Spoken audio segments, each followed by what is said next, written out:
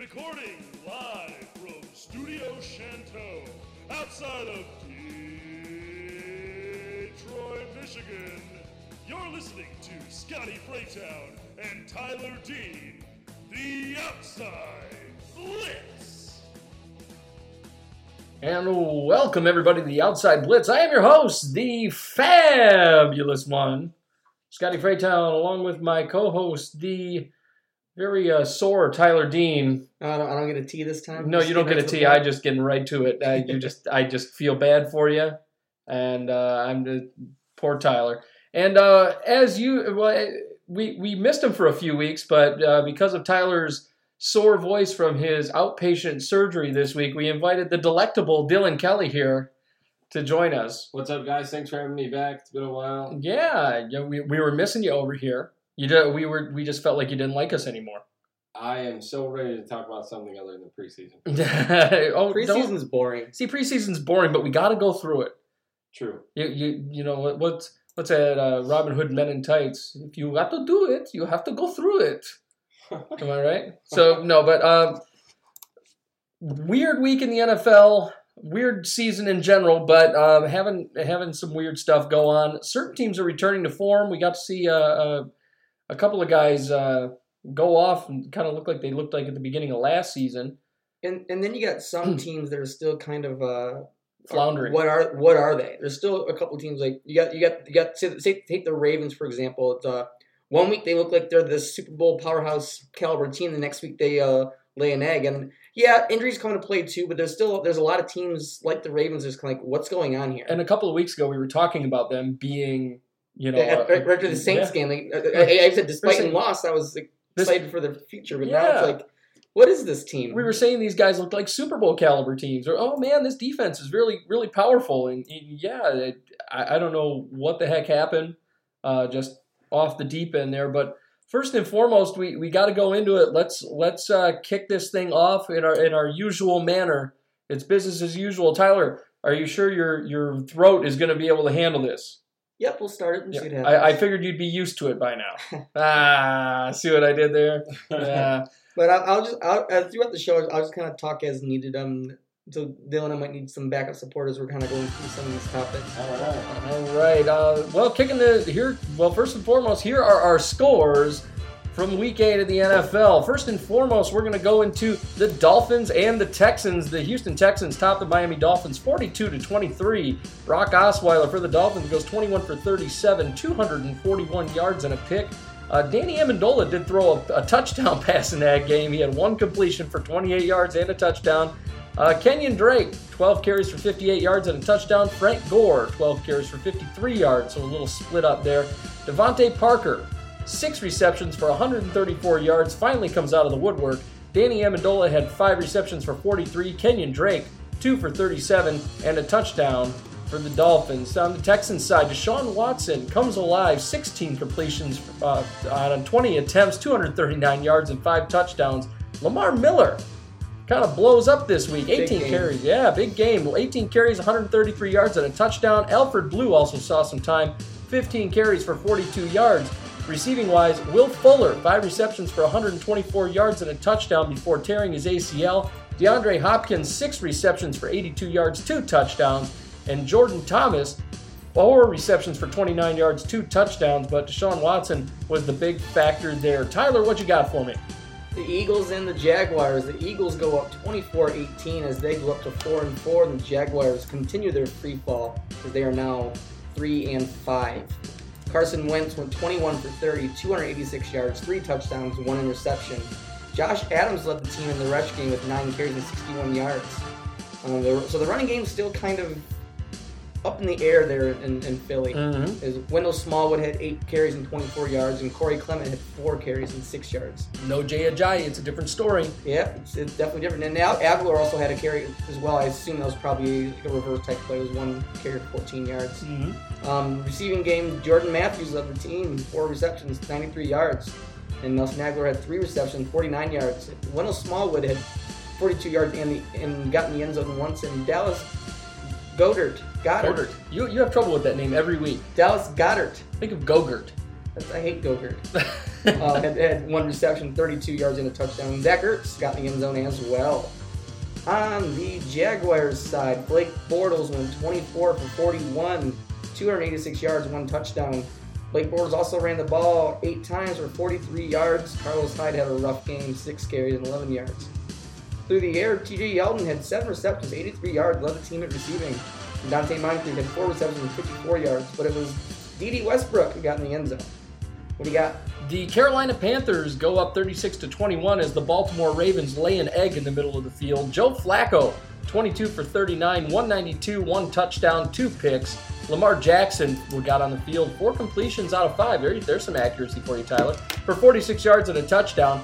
Alex Collins, 11 carries for 49 yards and a touchdown. Lamar Jackson did move with his legs a little bit too. 3 carries for 26 yards.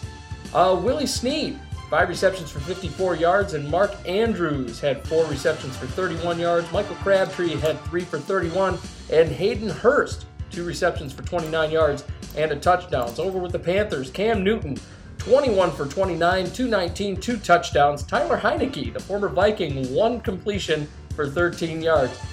Cam Newton saw some movement with his legs, 10 carries for 52 yards and a touchdown. Christian McCaffrey trying to get his legs back underneath him again, 14 carries for 45 yards. He did see the end zone 1 time. And the rookie, DJ Moore, got a carry, 2 carries for 39 yards. DJ Moore also led the team in receiving, 5 receptions for 90 yards. Greg Olsen, there's a name we haven't heard getting hot for a minute. Well, now that he's healthy, he's playing good ball again. Yep, 4 receptions for 56. He did see the end zone 1 time in that game. What you got for me? I'm going to let Dylan do Broncos and Chiefs here. Dylan, you're up, man. All right, on Sunday at 1 p.m., we saw the Kansas City Chiefs take on the Denver Broncos. Kansas City won this game 30-23. And the big story here is obviously Patrick Mahomes continues to play well. 303 yards, total 4 touchdowns. He did have 1 interception, but that's no big deal there. Kareem Hunt with 50 yards on 16 carries. He also had 5 catches for 36 yards and a touchdown. All around, that's exactly what you want to see from that guy. He's catching the ball, he's carrying the ball, and he's getting in the end zone regardless. Tyreek Hill, only 3 catches, but he's explosive every time he gets the ball. And Sammy Watkins proving his worth here on the contract they signed him to. 8 catches for 107 yards and 2 touchdowns. Finally, his biggest game of the year. Yeah. Sammy Watkins blew up here. Yeah, out of nowhere. He hasn't done anything up until this point, so it's good to see him doing something with that big contract. I don't even think in all the score reviews we even mentioned his name. Not at all. No, he's been very, very quiet this year. It's been Tyreek Hill most of the time. So Hill and Hunt, because Hunt's getting it done through the year as well. Yep. And then you go to the Denver Broncos side, and although they did lose this game, we do have a couple of bright spots here. They ran the ball extremely well. Philip Lindsay has definitely proven to become their number 1 back. But Devontae Booker, seemingly out of nowhere, who was their 3rd or 4th back earlier this season, was 78 yards on 9 carries. He's obviously going to get a couple more looks going forward. And the big news everyone heard about, I'm assuming, Demaryius Thomas has been shipped out of town here. So you see Cortland Sutton at the top of the depth chart, 3 catches for 78 yards. Yep. This will help his development. You might keep seeing him there now that Demaryius Thomas is out of town. And the Denver Broncos defense is definitely not the same as it used to be. But when you can kind of limit Kansas City to 30 points, it's not too bad. Not too bad, especially with how hot Mahomes has been. So the Pittsburgh Steelers go up on the Cleveland Browns 33-18. Baker Mayfield, 22 for 36, 180 yards, 2 touchdowns, 1 pick. Nick Chubb, 18 carries for 65 yards. Baker Mayfield also got a little bit of action with his legs, 1 carry for 9 yards. Duke Johnson, 2 carries for nothing. Big goose egg on the board there. Jarvis Landry led the team in receiving, 8 receptions for 39 yards. Antonio Callaway had 5 receptions for 36 and a touchdown. Seth DeVal, out of nowhere, 2 receptions, 28 yards. He did hit the end zone 1 time in that game. For the Steelers, Ben Roethlisberger, 24 for 36, 257, 2 touchdowns and a pick. James Conner, 24 carries for 146 yards, 2 touchdowns. Another big game for James Conner. Antonio Brown led the team in receiving, 6 receptions for 74 yards, 2 touchdowns. James Conner also got it done through the air, 5 receptions, 66 yards. And Vance McDonald had 3 receptions for 47 yards as the Steelers advanced to 4-2 and the Cleveland Browns fall to 2-5-1. And Dylan, what you got? I'll go You're back in the game? Yeah, I'm back. Back in the game. Okay. Tagging in and out. All right, that's all right. Seahawks and Lions. Seahawks go up 28-14 as the Seahawks move to 4-3, and the Lions drop to 3-4. Russell Wilson goes 14 for 17. You'd hope when you throw the ball 17 times that your run game did well, and that normally leads to a win. Oh, yeah. 248 yards and 3 touchdowns on those 17 attempts. So good little game managing there by Russell Wilson. And shocker, here we go. Chris Carson in the run game, 25 carries, 105 yards, and a touchdown. They did get it done in the run game. Mike Davis also got the ball 10 times on 33 yards. So between those two guys, that's 35 carries. Yep. And through the air, David Moore, 4 receptions, 97 yards, and a touchdown. Ed Dixon, 2 receptions, 54 yards, and a touchdown. A name we haven't heard in a minute. Yeah. And Tyler Lockett, 2 receptions, 34 yards, and a touchdown. On the Lions side, Matt Stafford goes 27 for 40, 310 yards, 2 touchdowns, and an interception. Not a bad game there by Matt Stafford there. Kerryon Johnson struggled in the run game, 8 carries and 22 yards. Bit down from his blow-up game a couple games ago. He's been on fire the last few weeks. Oh, yeah, and we'll be talking about that at length moving forward here. In the receiving game, Marvin Jones, 7 receptions, 117 yards, and 2 touchdowns. Oh, absolutely. He had a big game. But Kerryon Johnson did get it done through the air on 6 receptions on 69 yards. So he's still there. I think the run game as a whole just was a bit of a struggle this week. And the now former Lion, Golden Tate, 7 receptions and 50 yards. What do you got? The Cincinnati Bengals win a nail-biter with the Tampa Bay Buccaneers, 37-34. Jameis Winston, 18 for 35, 276, 1 touchdown, 4 interceptions and then he gets pulled, and Ryan Fitzpatrick goes 11 for 15, 194, and 2 touchdowns. Peyton Barber blew up in this game, 19 carries for 85 yards and a touchdown.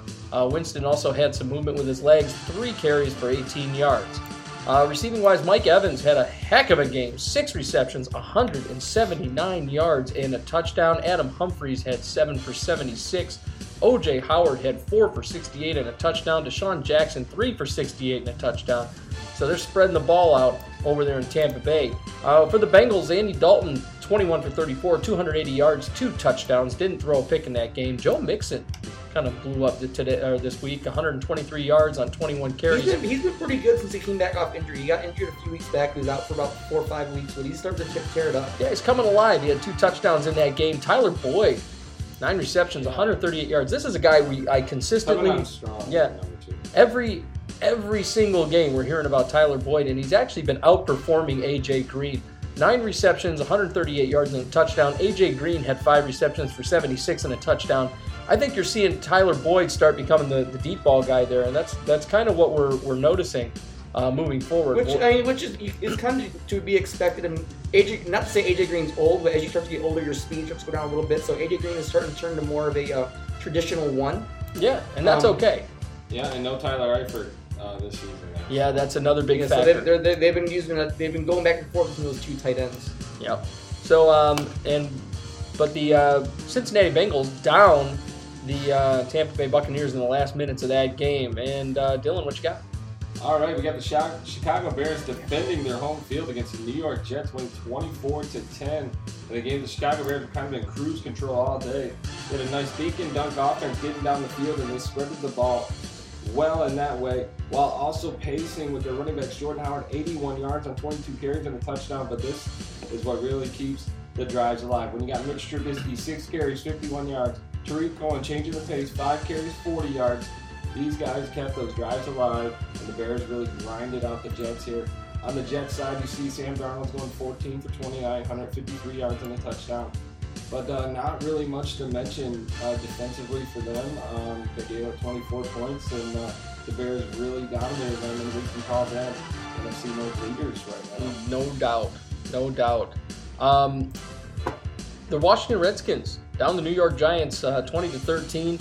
Alex Smith, 20 for 32, 178 yards and a touchdown. Adrian Peterson, old man AD, 26 carries, 149 yards and a touchdown. Josh Doxson had 5 receptions for 49 yards. Jordan Reed had 7 receptions for 38 yards, and Paul Richardson had 2 for 34.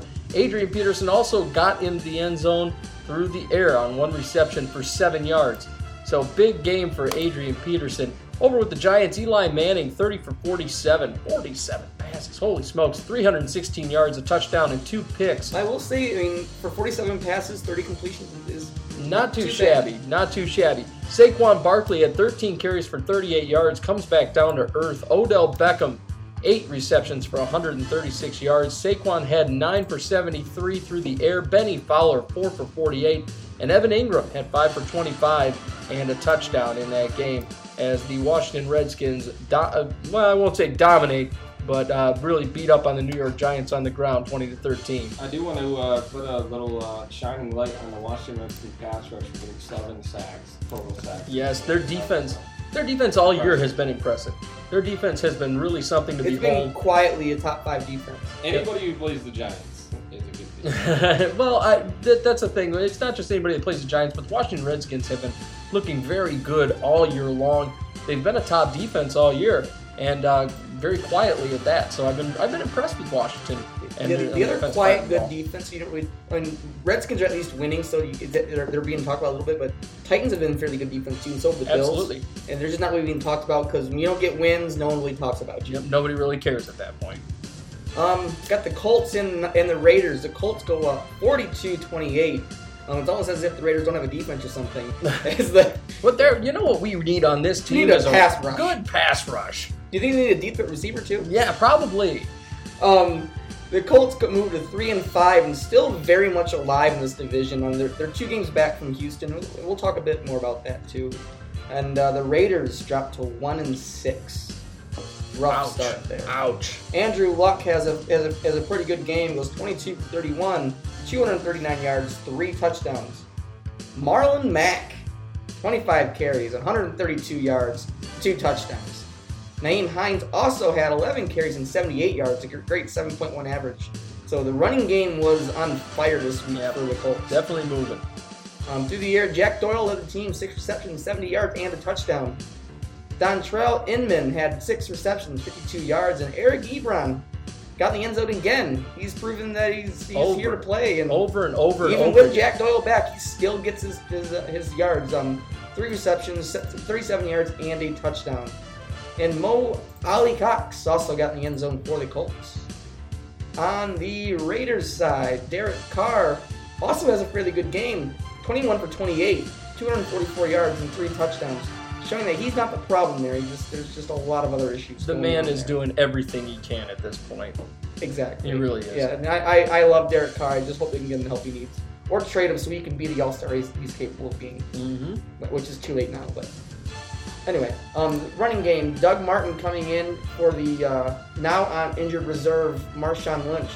Goes 13 carries, 72 yards. It's 5.5 average, so good day there for Doug Martin. But they got behind early, so it was a matter of time for the running game was just going to stop. Jalen Richard also had 2 carries and 14 yards. Jared Cook led the team, 4 receptions, 74 yards, and a touchdown. Jalen Richard also had 50 yards through the air. And Seth Roberts had 42 yards and a touchdown. And Brandon LaFell, there's another name. He had 39 yards and a touchdown as well. What do you got? Oh boy, the Arizona Cardinals squeaked by the San Francisco 49ers 18-15. CJ Beathard, 14 for 28, 190 yards and a touchdown. Matt Breida, 16 carries for 42 yards upon his return, kind of coming back down to earth from that early season big start. Kendrick Bourne, 7 receptions for 71 yards. George Kittle, 5 receptions for 57. And Marquise Goodwin had 1 big catch for 55 yards and a touchdown. For the Cardinals, Josh Rosen, 23 for 40, 252 yards, 2 touchdowns and a pick. David Johnson, 16 carries for 59 yards. And receiving-wise, Larry Fitzgerald. He hasn't been big all year long. Larry Fitzgerald, 8 receptions for 102 yards and a touchdown. Christian Kirk, continuing that really solid campaign, 3 receptions, 42 yards. He gets in the end zone. David Johnson also saw some action through the air, 4 receptions for 41 yards on that game. Dylan, hit me. All right, we had what was billed as America's Game of the Week on Fox. It was the Los Angeles Rams taking on the Green Bay Packers, and we were not disappointed. It was a fairly competitive game, and we may have been robbed of another Aaron Rodgers comeback when Ty Montgomery carried a kickoff out of the end zone and was stripped on that return, giving the ball back to the Los Angeles Rams, and the ball never that back in Aaron Rodgers' hands. They hung on for a 29-27 win. Aaron Rodgers, 18 of 30, 286 yards and a touchdown. Aaron Jones has definitely proved to be the number one back in Green Bay with 86 yards and 12 carries for a touchdown. He's averaging over 7 yards carries for the season. Devontae Adams continues to be an elite receiver in Green Bay, 5 receptions for 133 yards, and the defense played surprisingly well against St. Louis or Los Angeles. St. Louis, huh? See, he's acting like me these days.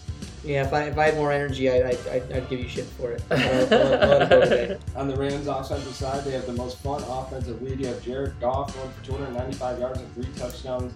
But Todd Gurley still adding 114 yards on the ground, so they're good through the air and on the ground. Todd Gurley leading the team with 6 receptions, 81 yards and a touchdown. And I will say he should have had another touchdown as well, but at the end of the game there, they just chose to put the game in under wraps. So in my book, he has 2 touchdowns, but... Well, yeah, but I digress. Yeah. He made the unselfish play instead of going into the end zone. He dropped himself down and didn't fight for any more yards, kept the clock rolling, and they were able to seal the victory. Robert Woods, 5 catches, 70 yards. Brandon Cooks, 3 catches, 74 yards. So fun to watch, and they remain undefeated at 8-0. Yuck. Yep. Up until Cup went down, they had by far the best 1-2-3 receiver duo in the league. But now they're competing with the best duos, and there's a lot of good duos. Oh yeah, no doubt. And speaking of those duos, the New Orleans Saints defeat the Minnesota Vikings 30-20. The Saints go to 6-1 on the year. The Vikings go to 4-3-1. Drew Brees, 18 for 23. Now I'm going to point something out. I'm over here looking at this game. You're not fooling anybody, Google, okay? I know you're trying to protect pretty boy Drew Brees here, but he had 126 yards on the day. 1 touchdown, 1 interception. Drew Brees has a very human game, very lackluster game against a very good Vikings defense. Taysom Hill, one pass for 44 yards on the day. It was a big one. Mark Ingram, 13 carries for 63 yards, no touchdowns. Alvin Kamara had 13 for 45. He did hit the end zone, though. Michael Thomas, 5 receptions, 81 yards. Alvin Kamara had 7 receptions for 31 yards and a touchdown. Mark Ingram also had 3 receptions through the air for 29 yards. On the Vikings side, Kirk Cousins, another big game for him, 31 for 41, 359, 2 touchdowns and a pick. Latavius Murray getting it done on the ground, 13 carries for 56 yards. He did hit the end zone once. Adam Thielen also had a run on the game, 1 carry for 15 yards. Receiving-wise, Stephon Diggs led the team, 10 receptions for 119 yards and a touchdown. Adam Thielen, 7 receptions for 103 and a touchdown as well. And Adam Thielen continues his record-breaking streak here, defeating Charlie Hennigan's record. He was on fire. Yep. And last but not least, all right. Monday Night Football. All right, oversized potatoes, give it. New England Patriots take out the Buffalo Bills in the division game. They win 25-6. Patriots move to 6-2, getting back to dominant after a rough start to the season. I believe they started off 1-2. Yep. So since they started 1-2, they've won 5 straight. Cordell Patterson led them in carries. What the hell? Welcome to this team. He's a speedster, man. The Bills are now 2-6. Tom Brady goes 29 for 45, 324 yards. Sounds like a great game until you realize he did not get in the end zone. Nope. On the ground, Cordell Patterson, as Dylan said, led the team in rushing, 10 carries and 38 yards. James White had 8 carries and 15 yards and a touchdown. And then Julian Edelman had 2 carries for 13 yards. We're talking about what would happen when Stoney Michael went down, and we're kind of seeing that there. It's running back by committee. Running back by receiver committee. Yes. Plus James White. Yes. And James White really is more a receiver than a running back at this point as well. True, and as you're going to see here in a second, Julian Edelman, 9 receptions, 104 yards, but it was James White with the most receptions on the team, 10 receptions, 79 yards. Chris Hogan had 2 receptions on 49 yards, and Rob Gronkowski, 3 receptions, 43 yards. On the Bills side, Josh, hang on a minute. Josh Gordon also had got some on-field time, 4 receptions for 42 yards, and I love that trade. Yeah, Josh Gordon's he's quietly not playing as well as he normally does, but he's been playing fairly well every week. Yeah, in spite of having a very limited time to learn that playbook. So I'm impressed with Josh Gordon doing what he he's does. He's always been a boss. It's just a matter of can he stay on the field for 16 games? Dude, it's his own fault, but yeah, maybe the king of the hoodie can get him under control. Well, you know what Belichick does. If you're not under control, you're gone. We're going to make sure that he's under control. He sounds like Severus Snape when he talks. You ever notice that? Anyhow, Tyler. Severus Snape mixed with the Emperor from Star Wars. Yes, that's exactly it. On the Bills side, Derek Anderson got the start this week in Josh Allen's continued absence. 22 for 39, 290 yards and interception. And Nate Peterman came in for 2 for 2, 23 yards. Chris Ivory led the team 6 carries, 34 yards, and LaShawn McCoy he had a rough game. He's coming back from being on concussion protocol, so I almost understand it. Yeah. Having a rough game back, but he had 12 carries and 13 yards. And through the air, LaShawn McCoy did play well through the air. 6 receptions, 82 yards. Zay Jones had 6 receptions, 55 yards. Andre Holmes, 2 receptions, 45 yards. And Calvin Benjamin, 2 receptions and 45 yards. And I will mention, because we're talking about this just before we're on the air, Charles Clay. Oh, boy. 3 receptions, 36 yards. He's still there. He might be a good fantasy pick. Yeah, he'd get you 6 points on the day. And that's Monday Night Football as the Patriots put a beating on the Bills. Now, let's talk about the Bills for a minute here, because we did get a signing within the last 24 hours here. Terrell Pryor. Oh, jeez. Terrell Pryor signs on with the Buffalo Bills. How much does this help the Buffalo Bills? I think he'll be cut by Really? But he'll make it through this game. He'll be cut by the next game. You think he'll be cut? Well, maybe not. They don't really have much of receivers, so they'll probably hang on. They don't have much at quarterback. He's not going to be the quarterback, Scott. How do you know? Yeah, I don't see him bringing a whole lot to the table. They don't have anybody. He's a failed quarterback as is. Yeah. Oh, he never got a shot in the NFL as a quarterback. He did for like 3 years. No, he didn't get that much. He's been switching to receiver his entire career, basically. That guy didn't get a real shot. I mean, okay, I'll tell you what. Do you really think he's worse than Nate Peterman? I don't think he can get much worse than Nate Peterman at this point. I think he's worse than Nate Peterman. Oh, gosh, come on now. I don't think you can get worse than Nate Peterman. Ooh. Yeah, Nate Peterman retired at halftime. You can't get worse than Nate Peterman at this point. Yeah, I mean, and Derek Anderson's out. Okay, Josh Allen's out. What if Nate Peterman goes down? Do you see Terrell Pryor trotting onto the field throwing some balls around? I could see him throwing a handful, but he ain't gonna start a whole game at quarterback. Well, that's not gonna happen. What if Peterman goes down? Josh Allen's not healthy. I mean, what about Derek Anderson? Derek Anderson's in concussion protocol right now. I guess so. I mean, what if he has post-concussion syndrome? You don't know. I mean, but you could very well see Terrell Pryor as the starting quarterback of the Buffalo Bills, gentlemen. Yeah, Jesus Christ. Would that be intriguing? Would that be an intriguing game to watch? I mean, we were intrigued by Baker Mayfield, right? Who are they playing this week? Are you intrigued by a beatdown? Intrigued because they're already so bad. Yeah, they're horrible. I mean, how could they get any worse? I mean, they're playing the Bears. He's going to get wrecked. Come on. Terrell Pryor, he can move with his legs. He's a speedster. We saw him doing that. I mean, I'm not going to sit here and say he's going to come out and be Tom Brady or something, but what if he gives him that spark? Nathan Peterman has never showed that he could be better than Terrell Pryor. Right? No, he's never shown he can be a quarterback in the NFL, let alone at a college level. I have trouble seeing him at a high school level. Nate Peterman, for Christ's sake. You really think that Nate Peterman's better than Terrell Pryor? I just don't think very highly of Terrell Pryor. Oh, okay. That's what it's more about. It sounds like you don't think highly of Terrell Pryor at all. Not really. Nate Peterman's not much better. I mean, I guess if your option is Nate Peterman or Terrell Pryor, it doesn't get much worse. I guess.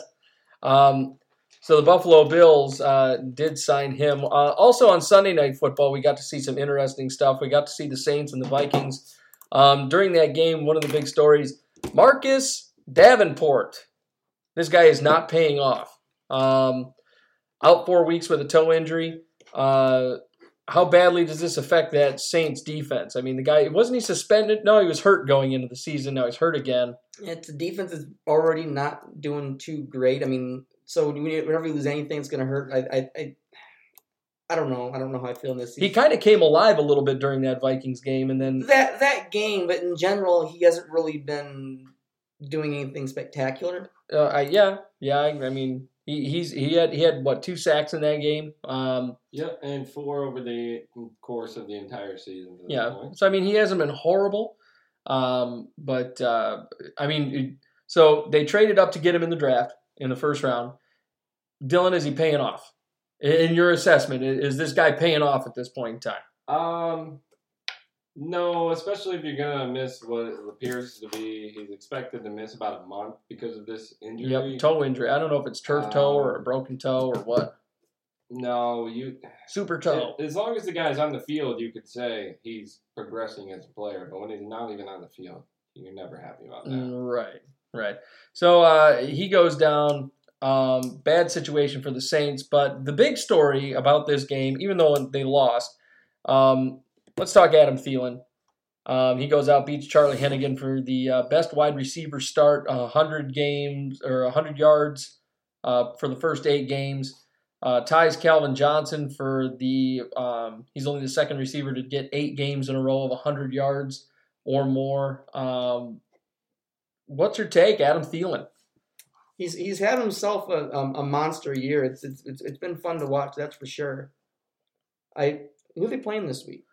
The Lions. Minnesota has the Detroit Football Lie-Downs. I could see that record going to 9. I think I do, and it'll certainly go to 9. I'm going to ask this question. I mean, this almost comes to play in almost every record that goes. At what point does a team support a record and start going to a guy more often, and to make sure you saw Drew Brees' 500 touchdown, or Brady's, the team knows it's coming, knows it's there. They're going to try their absolute hardest to get a certain player to a certain threshold. I think of was it Michael Strahan's record-breaking sack? It almost seemed like Brett Favre let him have it. Yeah. There's a certain point where you get close to a record, it's like, okay, he's there. We better let him have it. But when it's your own team, I could see Cousins, as long as he's not throwing triple coverage, looking for Thielen first. Right. Adam Thielen has had this knack for getting open. He's been doing a lot of interesting things throughout the year that I just really kind of like, and not just because I'm a Vikings fan, but because of the fact that this guy is entertaining to watch. Right now, I think there's no doubt in anybody's mind he's the best receiver in the NFL. Right now, yeah. I think he's the most consistent. He gets open in every situation. He makes contested catches. When a ball looks uncatchable, somehow he's magically coming up with it. He makes his way back to the quarterback to get open, which makes Kirk Cousins' life a little bit better because that offensive line cannot stand up to just about anybody. He looks like the heart and soul of this football team, and God forbid they actually get Kirk Cousins a good offensive line, because Adam Thielen will be all over the place moving forward. The Viking, even with that bad line, what they got there, I'll agree that he's the heart and soul, but it's not like he's the only. It's not like he's the only good guy. You got Diggs, who outdid him this week and has continued to have a great season in his own right. And then in Cook's absence, Murray's picked up that rock and has been rolling it hard. And so that whole offense, to me, is making Kirk Cousins' life a bit easier. And Kirk Cousins himself has been having himself a good year, too. I think the offense has been rallying around itself to kind of do their best to make the best of the bad situation with the line. Yeah, the offensive line has been rough. Riley Reif has not panned out at all. He's hurt. You got a lot of problems with Rashad Hill over there. He's just not able to be a starter. They finally took Ben O'Neill and stuck him on the line, and Ben O'Neill has been very, very good over there. Pat Elflein is one of the most underrated centers in the NFL, hands down. Mike Remmers, they took him from left tackle over to guard because of the fact that he was so bad at tackle. Realistically, the line is horrible, but Cousins has kind of a surplus of weapons over there, which is kind of nice. But the biggest one is Adam Thielen, and I think Thielen, to me, I love his consistency. I love the fact that he moves the chains. I love the fact that he always makes something out of nothing.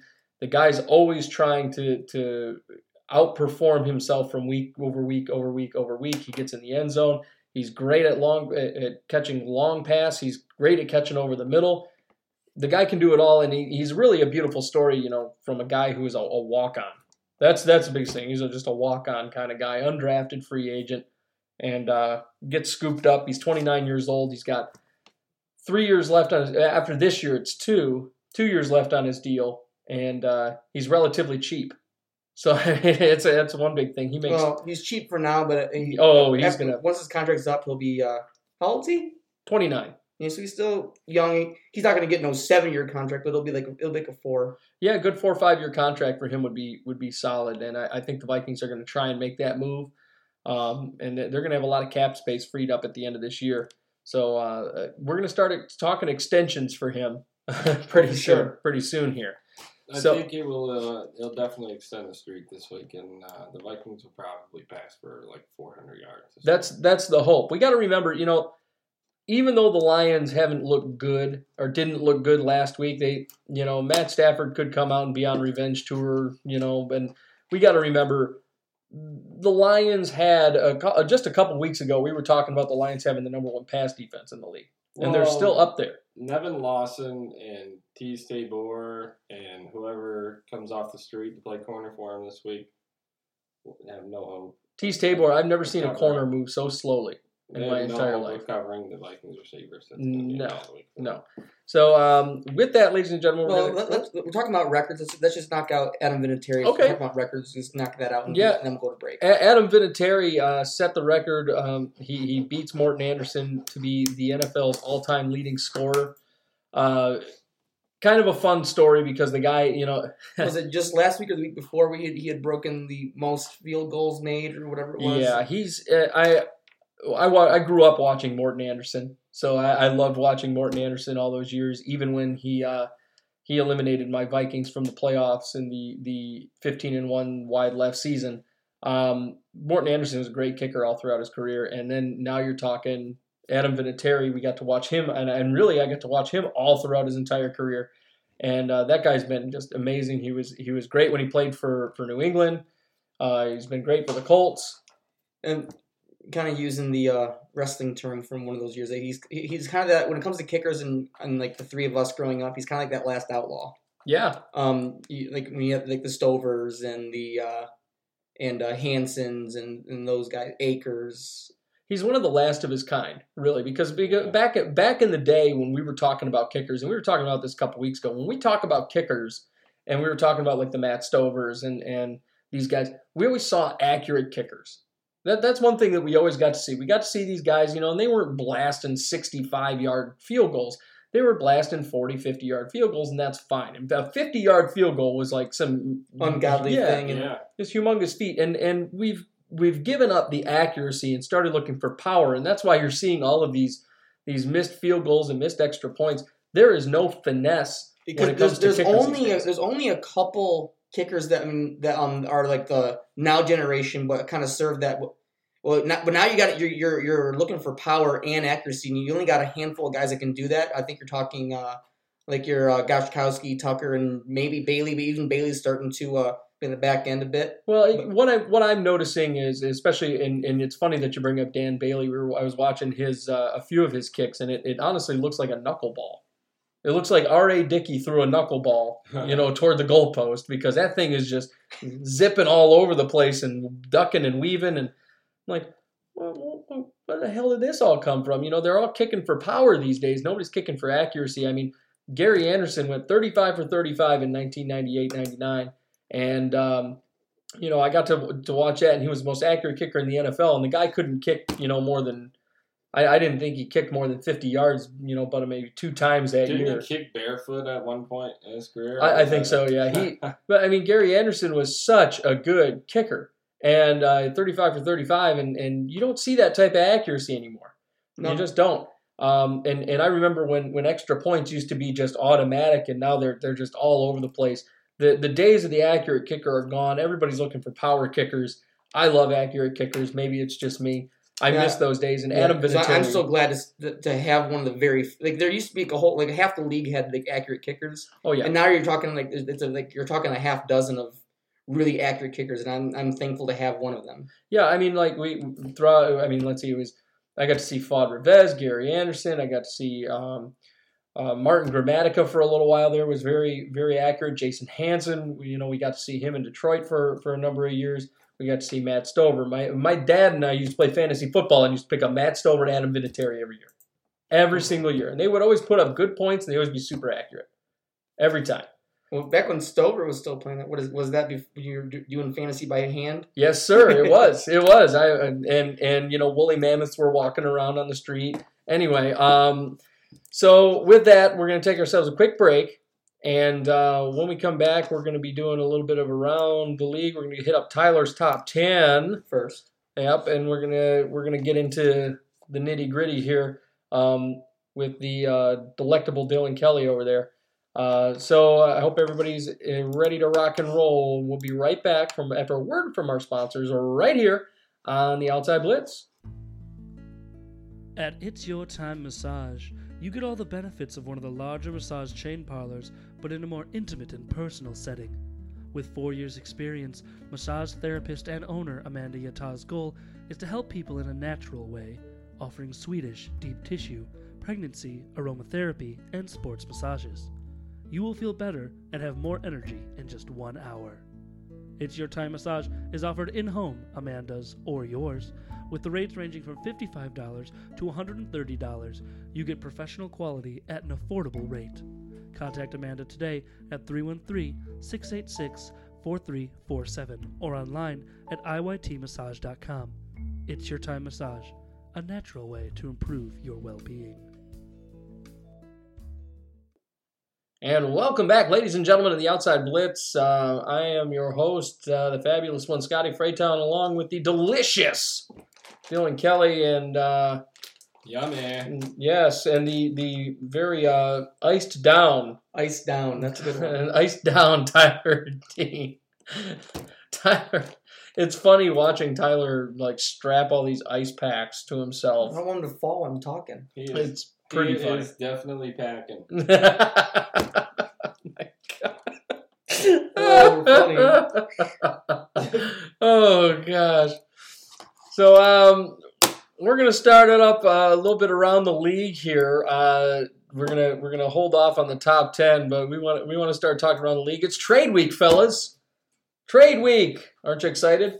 It's like a good old MLB trade deadline. Yeah. We were just talking last week. I was like, oh yeah, trade deadline's coming, but nothing crazy is going to happen because it's football and there's never crazy trades. But wow, we got proved wrong. Yeah, we got trades, we got a couple signings, we got some wild stuff going on, and I got to tell you, it was a really cool week because a lot of times at the trade deadline in the NFL, you don't see this. It's like you were saying, you don't see it. Major League Baseball, you see it. NHL, you see it. You don't see it in the NFL. There's normally like one, maybe two big things to happen, but this has been crazy. Yeah, and especially, what's kind of weird to me about the whole thing is because, in the NFL, a lot of these teams are just go after rentals. They go and they pick up a player and it's not like a Khalil Mack situation where you trade for the guy and then you re-sign him for a 5-year extension. You don't see that. A lot of these guys are just trading for a guy. They're in the final year of their deal, the final 2 years of their deal, and that's what you get. So that's what we kind of got, and that's why teams are less likely to make trades in the NFL at the trade deadline because they're only getting like an 8-week rental. Right, yeah, these are like they're kind of trading for that relief pitcher that you're going for in Major League Baseball, and but the difference is it's hard to count yourself out in the NFL. So there's not enough teams saying, "Okay, I'm out of it. I got to start trading away my players." And to me, the trade deadline is almost versus baseball. Baseball trade deadline's at a good time. Football, to me, it's too early in the season to be I'm done. I'm going to buy or I'm going to sell it. I don't know about all that. Do you really think that the New York Giants are now certain teams? Yes, but there are a lot of teams that could they win 3 games in a row. They're winning their division all of a sudden. So fun fact about this, and we'll and I was reading about this. So the teams, it's an 88% chance if after week 8 you're below that 500 mark. 88% chance you're not making the playoffs. Ouch. Yeah. So that's an interesting thing. So but trades were happening. First and foremost, let's talk to Demaryius Thomas. He goes from the Broncos to the Texans for a 4th and 7th rounder. what's this mean for the Texans? What's this mean for Cortland Sutton over in Denver there? Yeah, not the actor. Yeah, I know, right? What does this mean? I mean, it's a good thing because we just did have Will Fuller go down with a torn ACL for the year for the Texans, so that one hurt. But they go and quickly, after the ACL tear, go and pick up Demaryius Thomas. It's a little bit odd because he's not the same type of player as Will Fuller at all. Not a speedster. Not a speedster Will like Fuller him. will take the top off. And Demaryius Thomas is more of that possession receiver. He's really thrived in the screen game for the Denver Broncos. It will be interesting to see what they do with him in Houston. He really is a chain mover. You don't really see, and Emmanuel Sanders for the Broncos over the last 2 years or so has really been the deep ball guy. That's what it's been. And Demaryius Thomas has been a possession guy, getting the first downs, moving the sticks. That's what he's been. So, I mean, he's not the same guy. Does DeAndre Hopkins take over that role, you think? I think DeAndre Hopkins continues to do what he's been doing, and he's younger. He's still very young. I think he's gonna play more of that Will Fuller role. Yeah. Yeah, they both have really great hands. Could be a scary 1-2 punch. A lot of times we see these guys when they get traded at the trade deadline and they've got the 8 weeks. It's a very limited amount of time to learn that brand new playbook, so they're going to be used in a very limited role. A lot of times they don't pan out. So I'm curious to see how Demaryius Thomas is going to play out. Demaryius Thomas, receivers, you typically see, at least for the first couple of weeks while they're getting used to things, you see them playing out of the slot a bit more, just to they can do stuff that all teams do while they're learning the playbook. So you can probably see some slot play out of Demaryius for these first few weeks. Right. And big thing about Demaryius Thomas is he's in the 4th year of a 5-year deal. Next year he's set to make $14 million, so he could stick around with the Texans if they're willing to handle that price tag. They do have a potential out after this year. So you could very well see Demaryius Thomas as a free agent. Unless there's some restructuring going on. $14 million is a lot of money to pay for a guy who, honestly, since the quarterback change from Manning, has been a little rough around the edges. So, Deshaun Watson, though, has commented on this trade now publicly, and he is feeling very confident, saying nothing really should stop this train when speaking about their offense. Wow. They've won 5 straight. I mean, there's a lot of reason to be confident and optimistic there in Houston. Yep, Watson is he started coming alive here, which I'm actually pretty excited about. It could be good things for Demaryius Thomas. Could change a lot for him. I think just a little late for your predicted potential MVP caliber season. I think it'll be more like next season. But it could be next season, absolutely. But he's gotten hot out of nowhere. And this is not the Deshaun Watson we've seen for the first 7 weeks, and now he's come alive. So I'm excited to see what he turns this into, and if Demaryius Thomas winds up putting up big numbers over there. 31 years old, he still has some tread left on the tires. I'd say maybe about another 3 to 4 years. He's definitely starting to slow down, but I like this trade, and they really do it for peanuts. Really, they give away a 4th rounder, a 7th rounder for a guy who. But you're soaking in that contract, though, that he hasn't really been living up to since the first year he got, but the last 2 seasons he's been rough. Yeah, yep, and we also have to consider the quarterback play that has been around. Case Keenum, not so much. Trevor Siemian, not so much. It's a big fall off from Peyton Manning to that, So I don't really know how I feel about it. Not to mention Brock Osweiler, even though we know Brock Osweiler turned into a joke. Brock Osweiler has been a very good.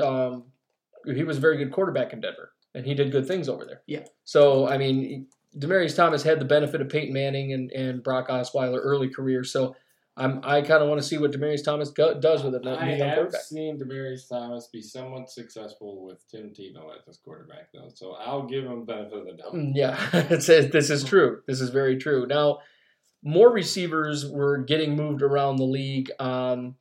Golden Tate gets moved from the Detroit Football Lions to the Philadelphia Eagles. Got a 3rd rounder out of it. I was actually pretty happy with this trade as far as Lions getting something for him. And I thought this was a good trade for both teams. See, I am and I'm not. I'm kind of with you there. I think the Lions did the right thing. moving a guy out. I mean, let's face the fact. Golden Tate is going to go out there and he's going to garner, a $12 to $13 million deal. And the Lions going into next season. At 31? At 31 years old. He is. He's outproduced the majority of the receivers in the league. He's put up 1,000 yards consistently since he came to the Lions.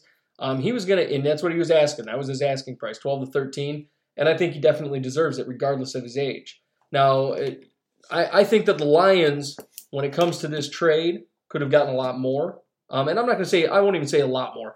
I'll say they could have gotten at least a second rounder out of this. I think they should have. If Amari Cooper, the way I see this is I understand Amari Cooper is younger, but Golden Tate has outperformed Amari Cooper over the course of the last several years. Amari Cooper has underperformed. He hasn't lived up to his contract. And Amari Cooper gets traded to Dallas. Dallas gives up a first-round pick for him. Golden Tate, I understand he's older than Amari Cooper, but at the same time, Golden Tate has still outperformed Amari Cooper as a slot receiver. And a lot of people are saying, well, he's your number 3 guy. Well, I don't give a crap if he's a number 3 guy because he's playing like a number 1. For sure. And a lot of speculation out there from Lions fans who are upset about not re-signing Golden Tate. And you can't ask Golden Tate to take a hometown discount considering he's played well above his value of his contract the past few years. And he's got to go out there and get that money. He just can never realistically get it from the Detroit Lions and going forward. And this is a good move for him and a good move for the Lions. Well, I think a lot of people, when it came to this trade, felt a little, bamboozled in a way. You saw Snacks Harrison get traded to the Lions, and a lot of people were going, "Ooh, well, the Lions are all in this year. Oh, look at that." No, folks, you got to look at it like this. You got to look at the larger picture. You got to see that this team has $43 million going into next season. You're about to give up $13 million to Golden Tate, and then you're going to have to go into the draft and draft this new set of guys. At what point? Here's my question: at what point? And I keep hearing this all-in comment. At what point did you think that the Detroit Lions were all in? Was it the point where they said, hey, let's just give away Eric Ebron for nothing, let him walk out the door and go to the Colts and become a superstar? I mean, really. And at what point, and then we're going to stick a bag of crap like Luke Wilson in as our starting tight end. At what point did you think that they were all in?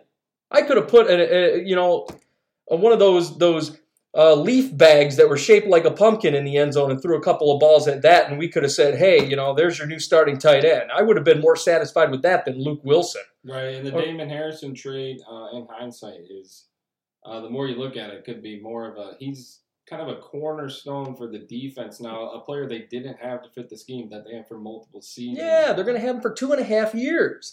At what point did this look like a winner when you put an undrafted rookie in at your starting linebacker? Or a fifth-round pick in Kennard over there as a starting linebacker. And I'm supposed to think that the Detroit Lions are all in. And Nevin Lawson is still on the Detroit Lions somehow. Tease Tabor is still, and then I keep hearing all this nonsense about, we'll just bring in Dez Bryant. Dez Bryant is done. Dez Bryant is done. He might as well just hang it up and retire. Dez Bryant is a joke, and I don't want to hear another freaking word about Dez Bryant, okay? But at the end of the day, the people have to understand the Snacks Harrison move was a move for 2 good reasons. Number one, you had the number 32 ranked defense against the rush in the entire league. Your rush defense was awful. It was atrocious. You got nobody making second-level tackles. You got to get something up there, and that's what Snacks Harrison is there for, and that's fine. And they made the move for like I said, the next 2 years. They're modeling it off of what the Minnesota Vikings did when they went and got Linval Joseph. Period. That's just what it is. People have to understand that. And you got I think they could have gotten a second-round pick at it. They have to look at the draft as well. This draft is loaded at receiver. Loaded. Definitely. You've got a lot of receivers that are first-round talents that are going to wind up going in the second and third round because of other positional needs in this draft.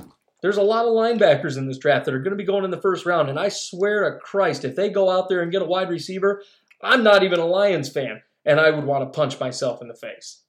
That would make me incredibly angry. I mean, what do you need them for? Go into the second round, get one of those guys that are going to be falling to the second round, a Deebo Samuel, please, for the love of God. I've been talking about this guy for weeks. Deebo Samuel is the real deal as long as he's healthy. Why wouldn't you go and get someone like that to play the slot? Makes a whole lot more sense. And you get to get the guy, a first-round talent guy, you get him with better hands, you get him on a discount. Please, Lions fans, if you're listening, for Christ's sake, just think about the big picture. Quit thinking about this good old boy crap. The guy's 31 years old. You can get somebody with the same talent that's 23. I don't understand. Can somebody explain it to me? I agree with you. It's senseless. Fandom. Yeah, I guess. If fandom won us football games, well, the Detroit Lions fans would be, top notch. But guess what? I mean, these guys have been watching their team go down the toilet for the last 20 years, if not longer. When's the last time they won a championship? 57? Yeah, I think them and Browns won the last two championships. I mean, Christ's sake. Get a grip.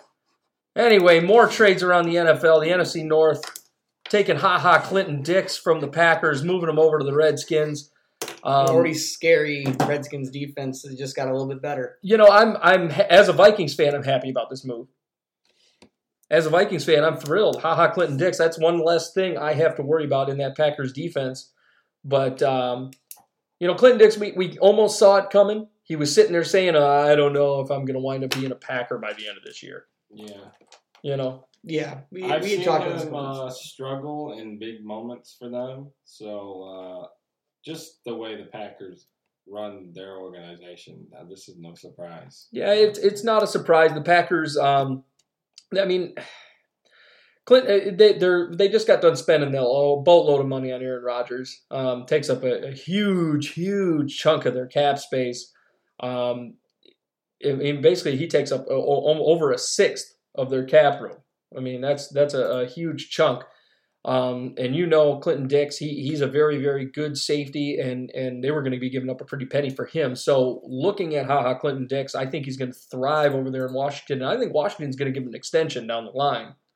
I like this trade. Smart trade.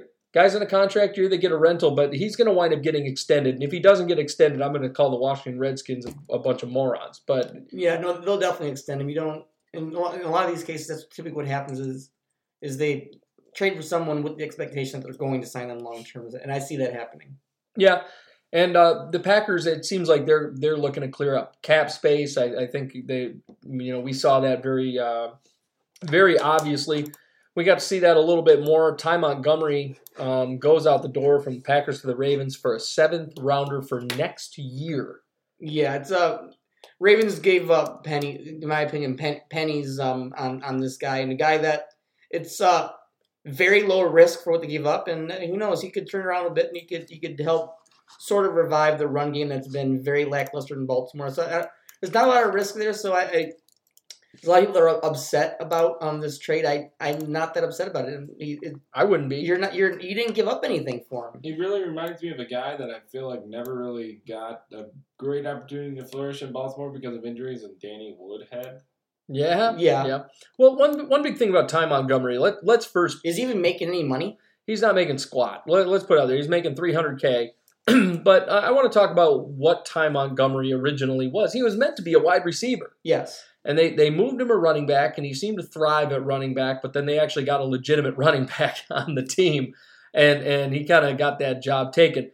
My thing is that Ty Montgomery should be a wide receiver, and it could possibly make sense for Baltimore to keep him at running back for this year, but if they wind up re-signing him, he could wind up being a wide receiver somewhere. Yeah, it depends on what happens with that trio of receivers they have now. Yeah. Michael Crabtree has been underperforming. I think we can say that pretty accurately. Willie Snead's been okay as a number 3, but John Brown's the real story over there in Baltimore.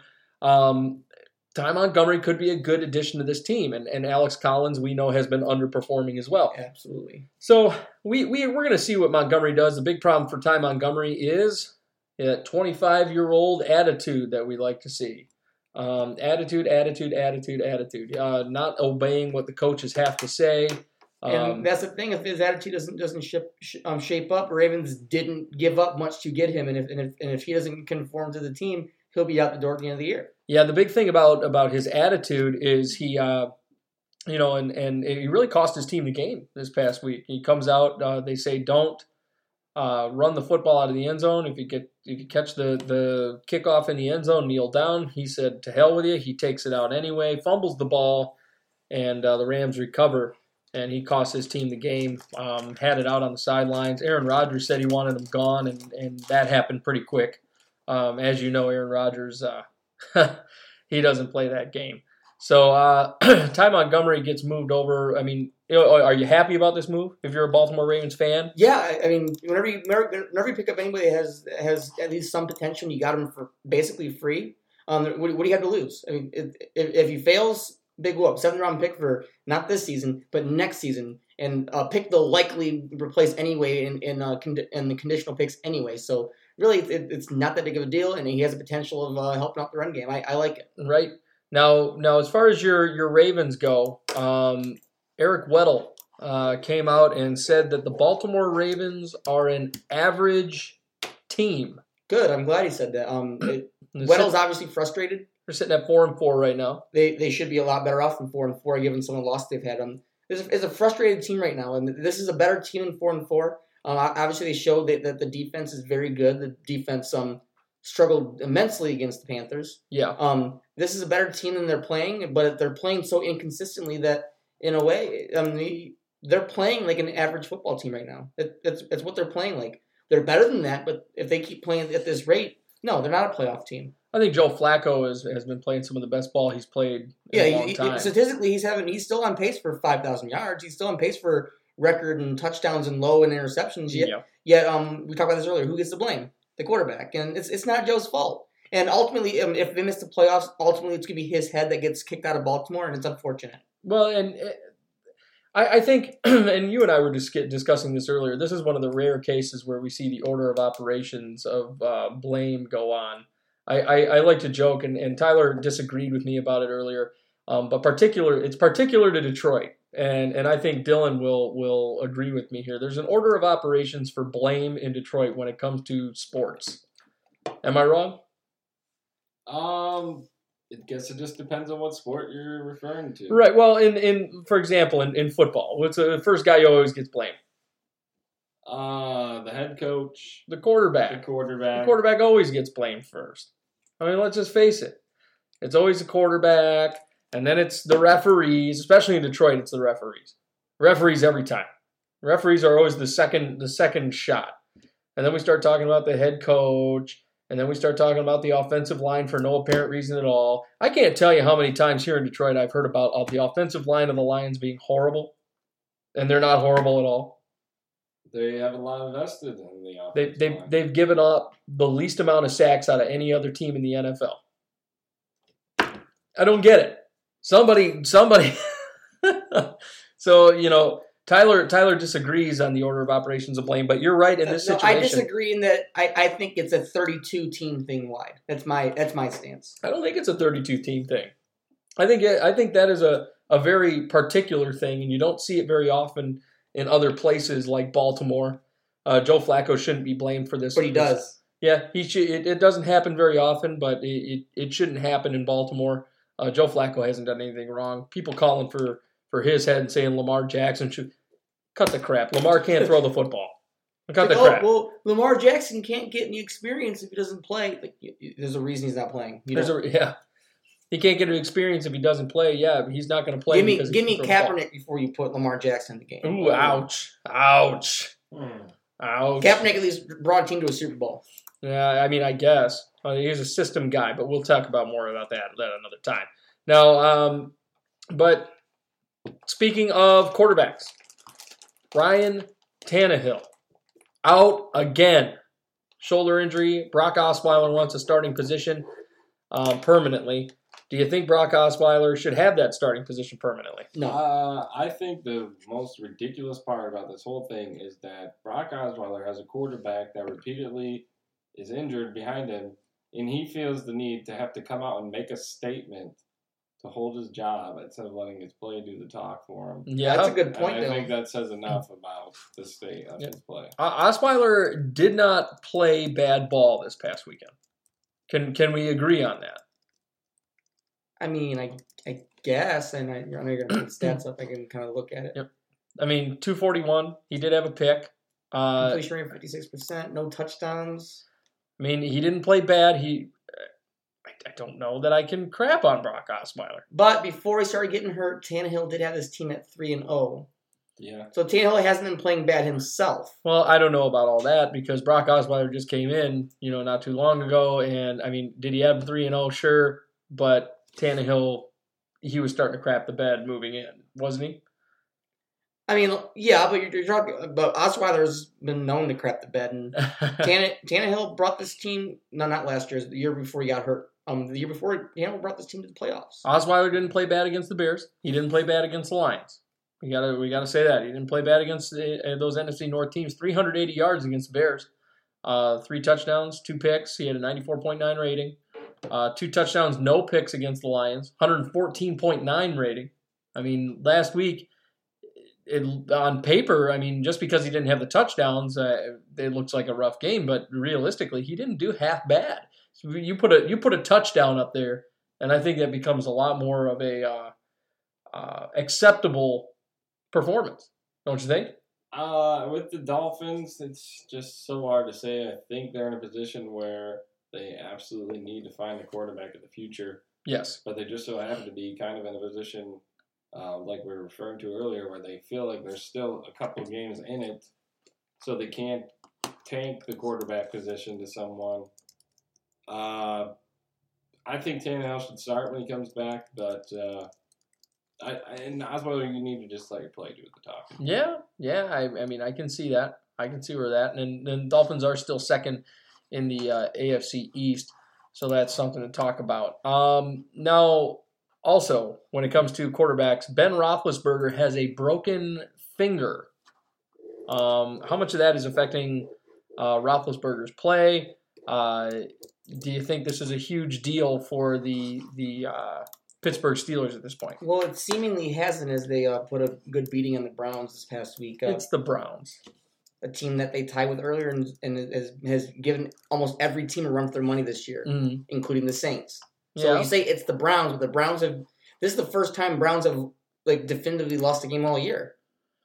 Yeah, and now he broke his index finger. Fortunately, on his non-throwing hand. Yeah, so it's not going to matter. It might not matter. Still a broken finger. They say they don't anticipate it being an issue going against the Ravens this upcoming week, but it is something that could cause a little bit of an issue.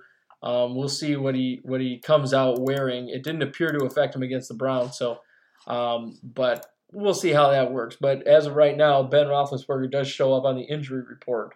Well, for the broken luckily finger. for him, he's not facing the Bengals, because they're facing the Bengals. Burfict would sack him and then twist the finger. Tyler has a vendetta, and Dylan, you can vouch for me here. Tyler has a vendetta against Vontaze Burfict just because he plays for the Cincinnati Bengals. It's not he's been playing for the Bengals. The dude's been in the news a lot. He's a liar. We talked about this last week. I think I'm not a big fan of him. I'm not a big fan, and I don't think anybody's a big fan, but wouldn't you agree that Tyler's got an extra powerful vendetta against the man because he plays for the... Oh, sure, but I mean, he could play. He could play for the Saints, and I'd still say he's Tyler yells at me for my overreactions, but then when a guy comes up from his division, he goes into this absolute tirade. I didn't go on tirade. I made one sentence. You go in half-hour-long speeches. I just said that he's a dirty player. No. Like, for example, here's a good example. We were talking about Michael Crabtree. He made my forgetful 5 last a couple weeks ago. Yeah, I wanted him higher. You wanted him number 1. He should have been. No, he shouldn't have been.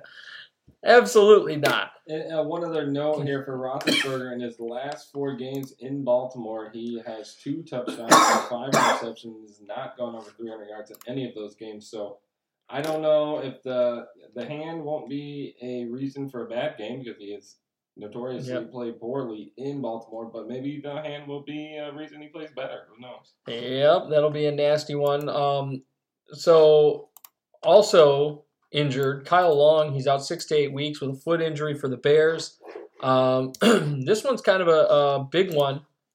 He's their big starting guard there. Foot injury. How badly does this affect Mitchell Trubisky? He's going to be rushed a bit more. I think Trubisky's going to continue to get the job done. Trubisky knows how to make plays with his legs. Good arm, and that's what the one thing I think that could keep him alive here.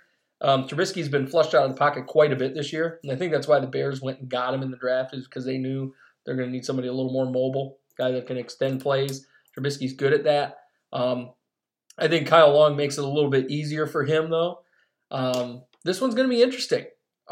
He's out 6 to 8 weeks. I think this one's going to affect that offense a little bit more. It's definitely going to cause a problem for that run game.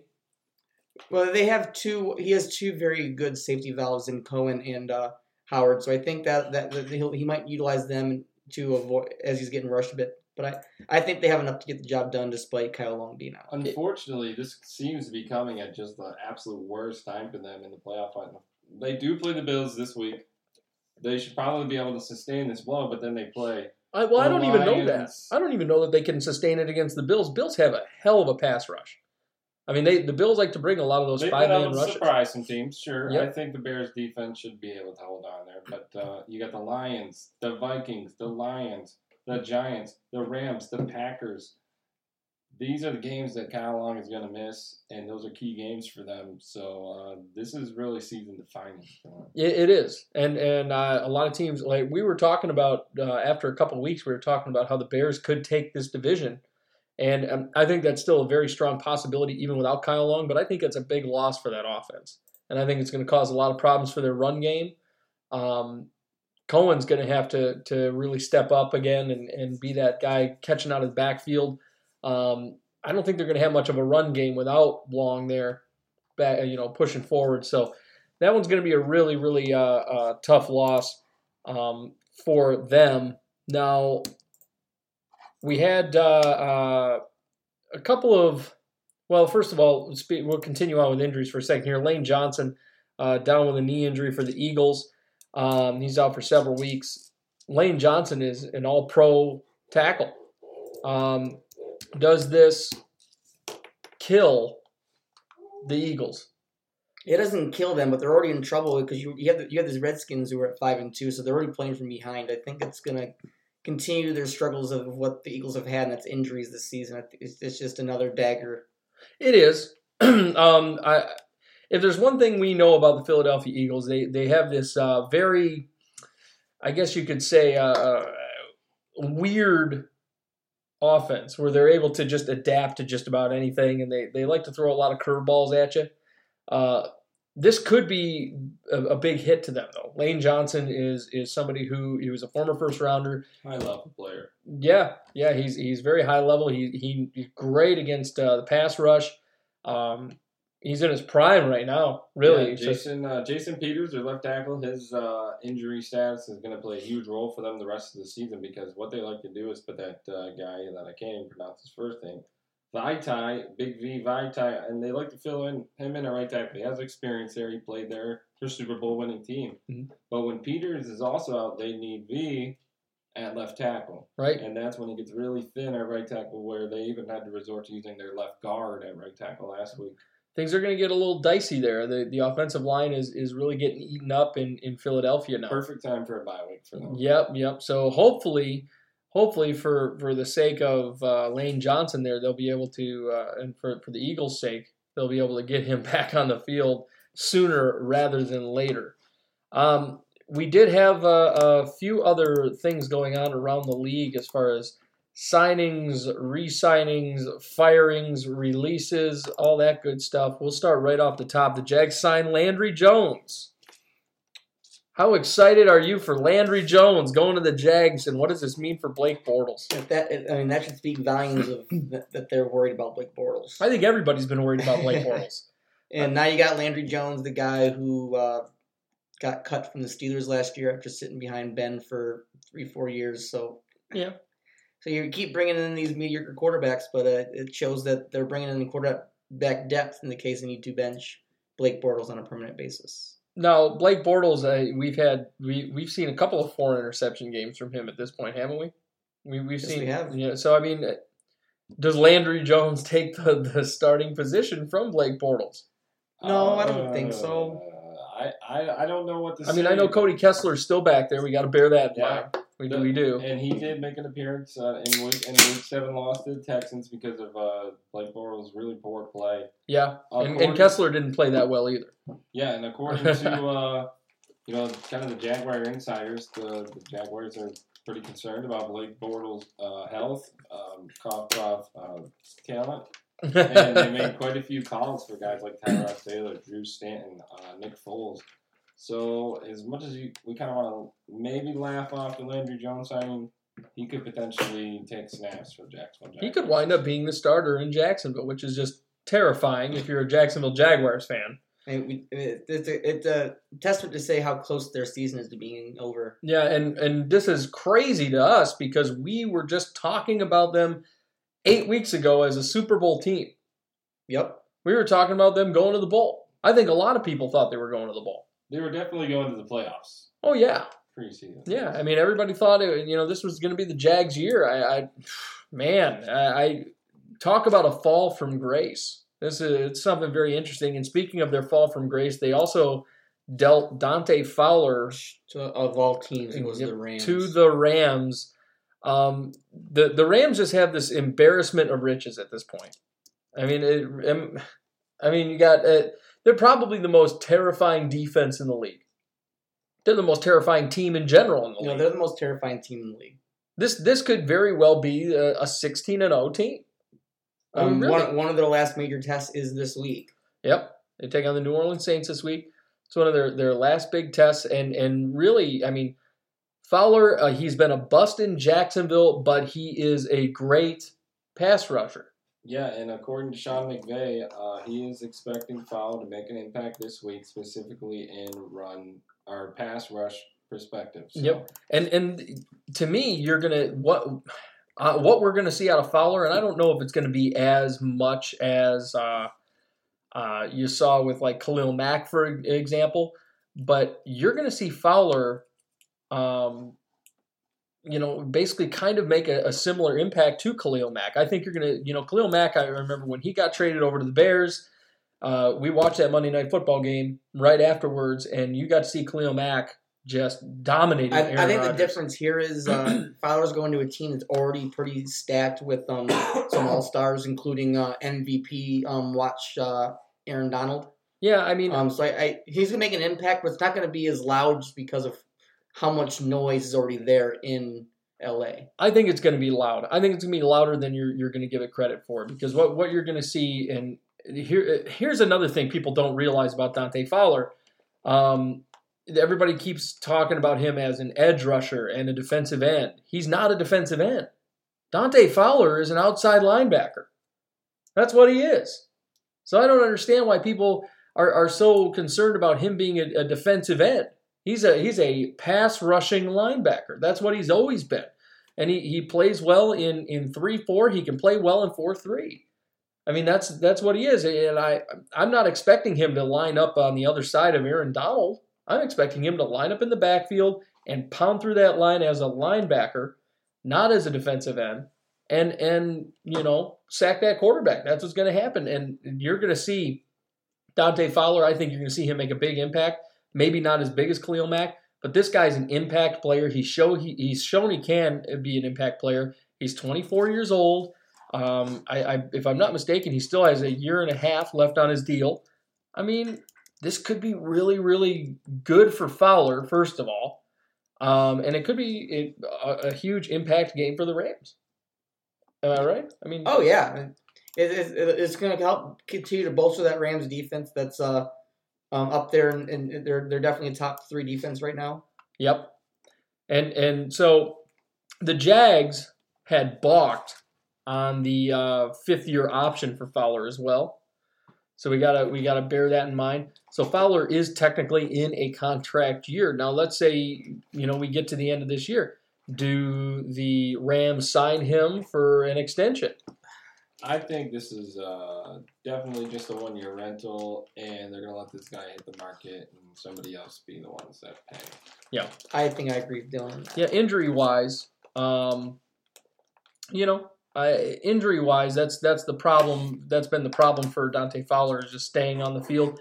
I think once Fowler gets his legs underneath him, gets with the right team, and has a couple good years, he's going to be something incredibly special. Now, we did see a trade request, but it did not go through. Deshaun Jackson requested a trade away from the Tampa Bay Buccaneers. What do you make of this? I mean, does Deshaun Jackson wants to win?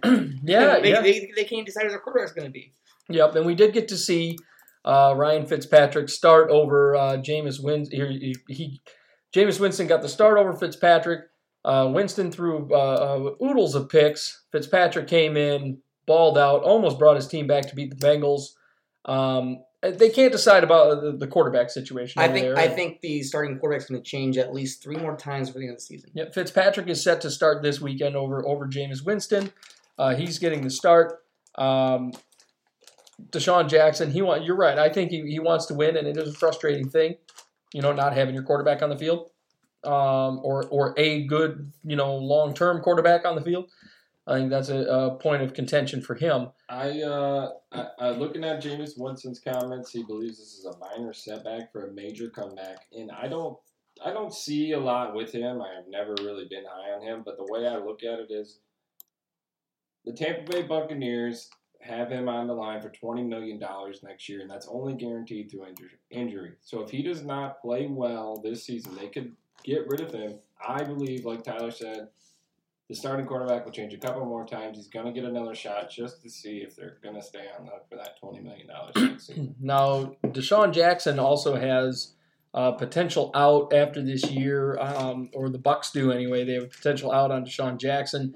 Otherwise, they owe him $10 million next year.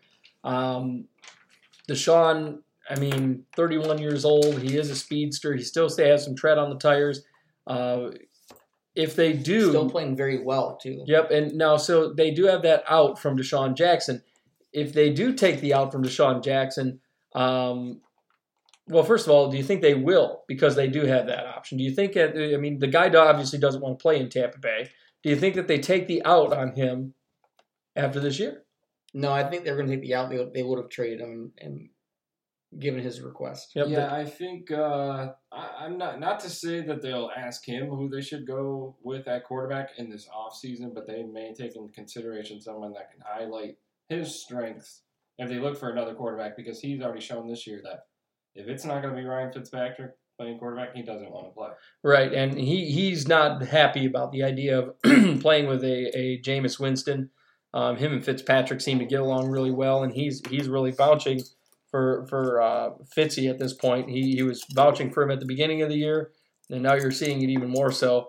So, I think Deshaun Jackson, if he doesn't want to play there, don't keep him there. Get rid of him. Send him out the door. That's what I do.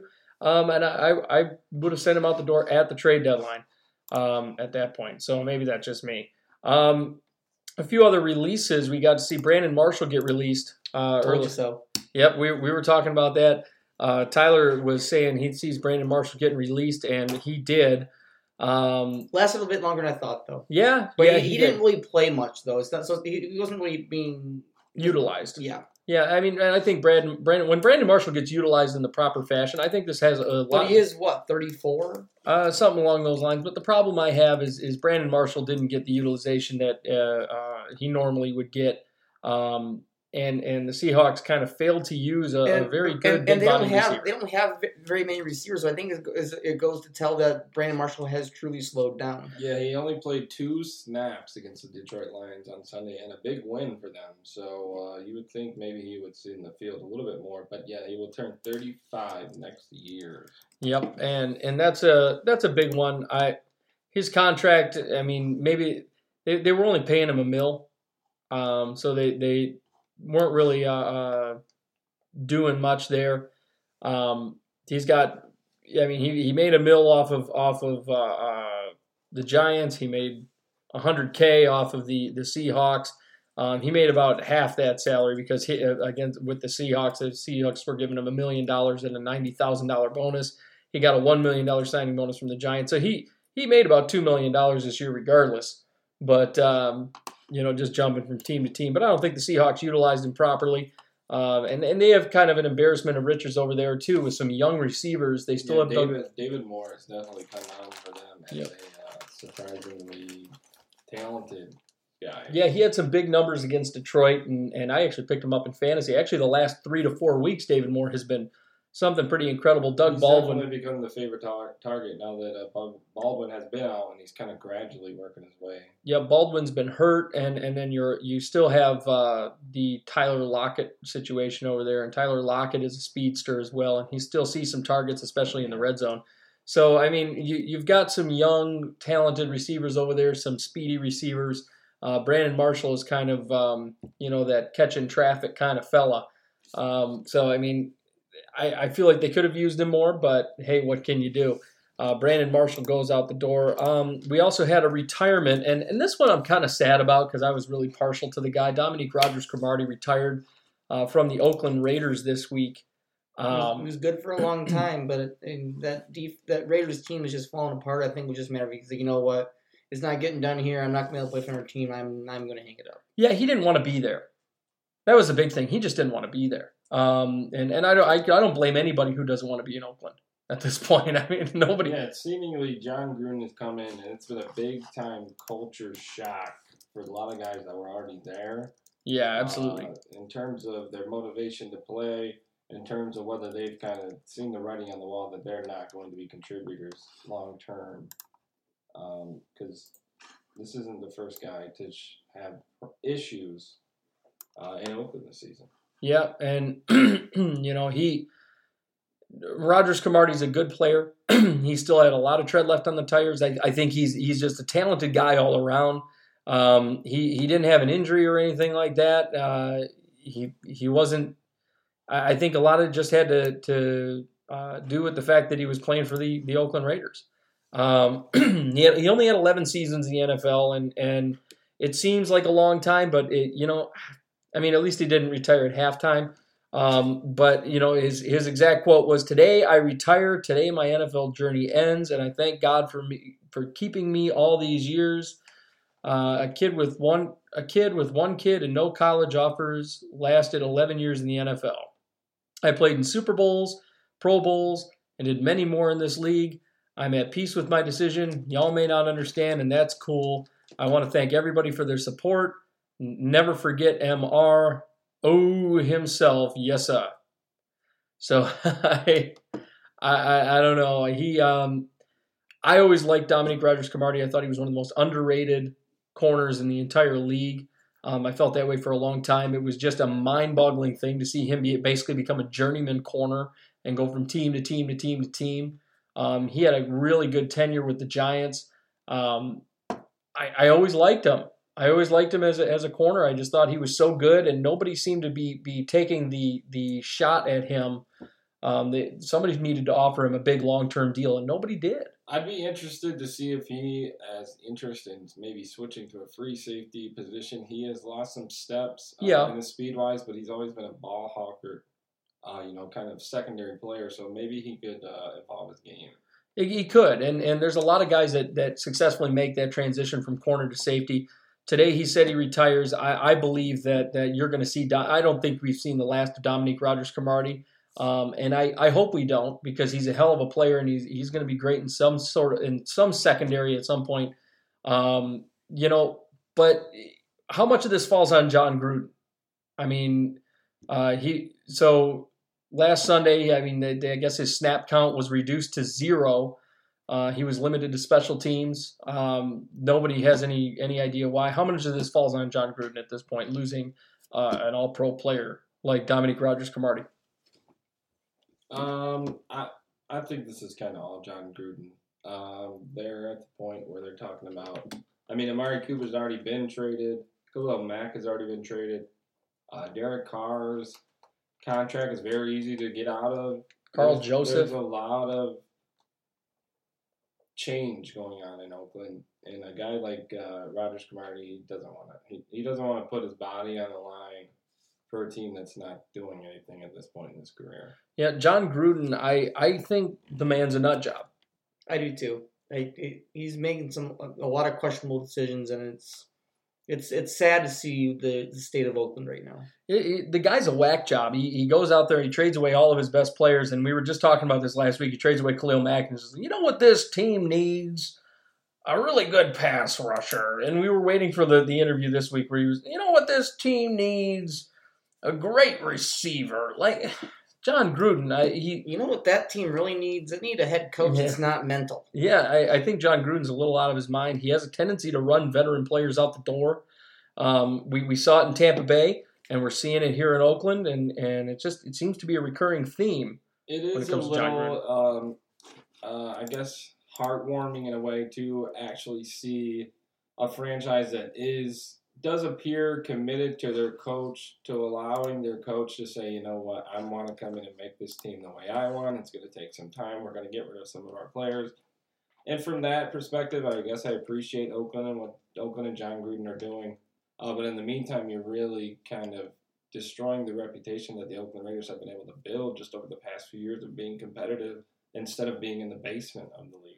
Now, how much is this John Gruden trying to go up and try and get that number one pick? I mean, right now you got is he really just trying to take his team so low that they get the number one pick at this point? I mean, we basically have them, the Giants, and now it's the San Francisco 49ers. We were talking about it last week, basically having a Rochambeau contest to see who's the crappiest team in the league, kicking each other in the balls. Yeah, and even if they don't get the worst record, what I'm kind of seeing from some of these Oakland fans on the internet, it's looking like the Raiders have maybe 4 or 5 first-round picks. So they have what they need to put the package together to get the quarterback that they want or that John Gruden wants. I think they're at 3. Yeah, I think they're at 3 right now. I'd have to double-check on that. Okay. Or maybe 5 over the next 2 years, something like that. Yeah, they got a number of them for they got a number of them for Khalil Mack. That trade was just ginormous.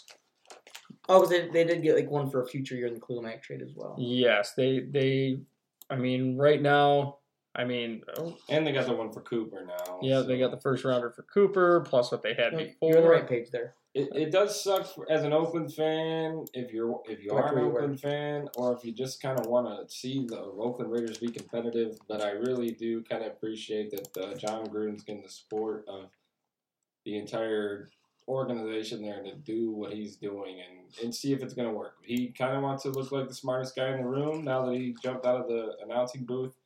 But I'm going to let him take a shot here. Yeah, I mean, it looks like you may be right. They actually have – it looks like they have three for this year. And then they've got a 2020 second-round pick. They got a 2020 conditional fifth-round pick. And they got a 2020 first-round pick and a 2020 third-round pick in that Khalil Mack trade. They did get a 2019 sixth round. I mean, they're just loading up on draft picks right now. Yeah, if they want somebody, they're putting themselves in a position to be able to go. Yeah, and they do have a second rounder. They have a third rounder. They have a fourth rounder. They have a fifth rounder. They wound up getting a 2019 fifth-round pick from the Bills. I mean, they're getting boatloads of draft picks. I mean, it's just... Yeah, in 2020, they got 2 first-rounders and... Yeah, they're loaded. Yeah, 2020. You got a 2020 first round pick. You got a pick from then their regular pick. I mean, they're going to be over the course of the next few years. You're going to see a lot of youth coming into that Raiders when that team. Team gets to Vegas, it's going to look completely different. Mm-hmm. Absolutely, and that's the test for John Gruden. Yep, and we kept hearing about Derek Carr possibly going out the door. We know that isn't going to happen. John Gruden said, "I don't think I'm going to trade Derek Carr." But last time he said he wasn't going to trade anybody was when he said, "I'm not going to trade Amari Cooper," and then a week later he traded him. So, I mean, we're going to see how that goes, but this is that John Gruden way of thinking. So we're going to see that. And speaking of coaches, big news over the course of the last week. The Cleveland Browns fire Hugh Jackson and their offensive coordinator, Todd Haley. This is a head-scratcher to me because you let Jackson survive going 1-31. So it tells me that you had confidence in this guy if he had a team.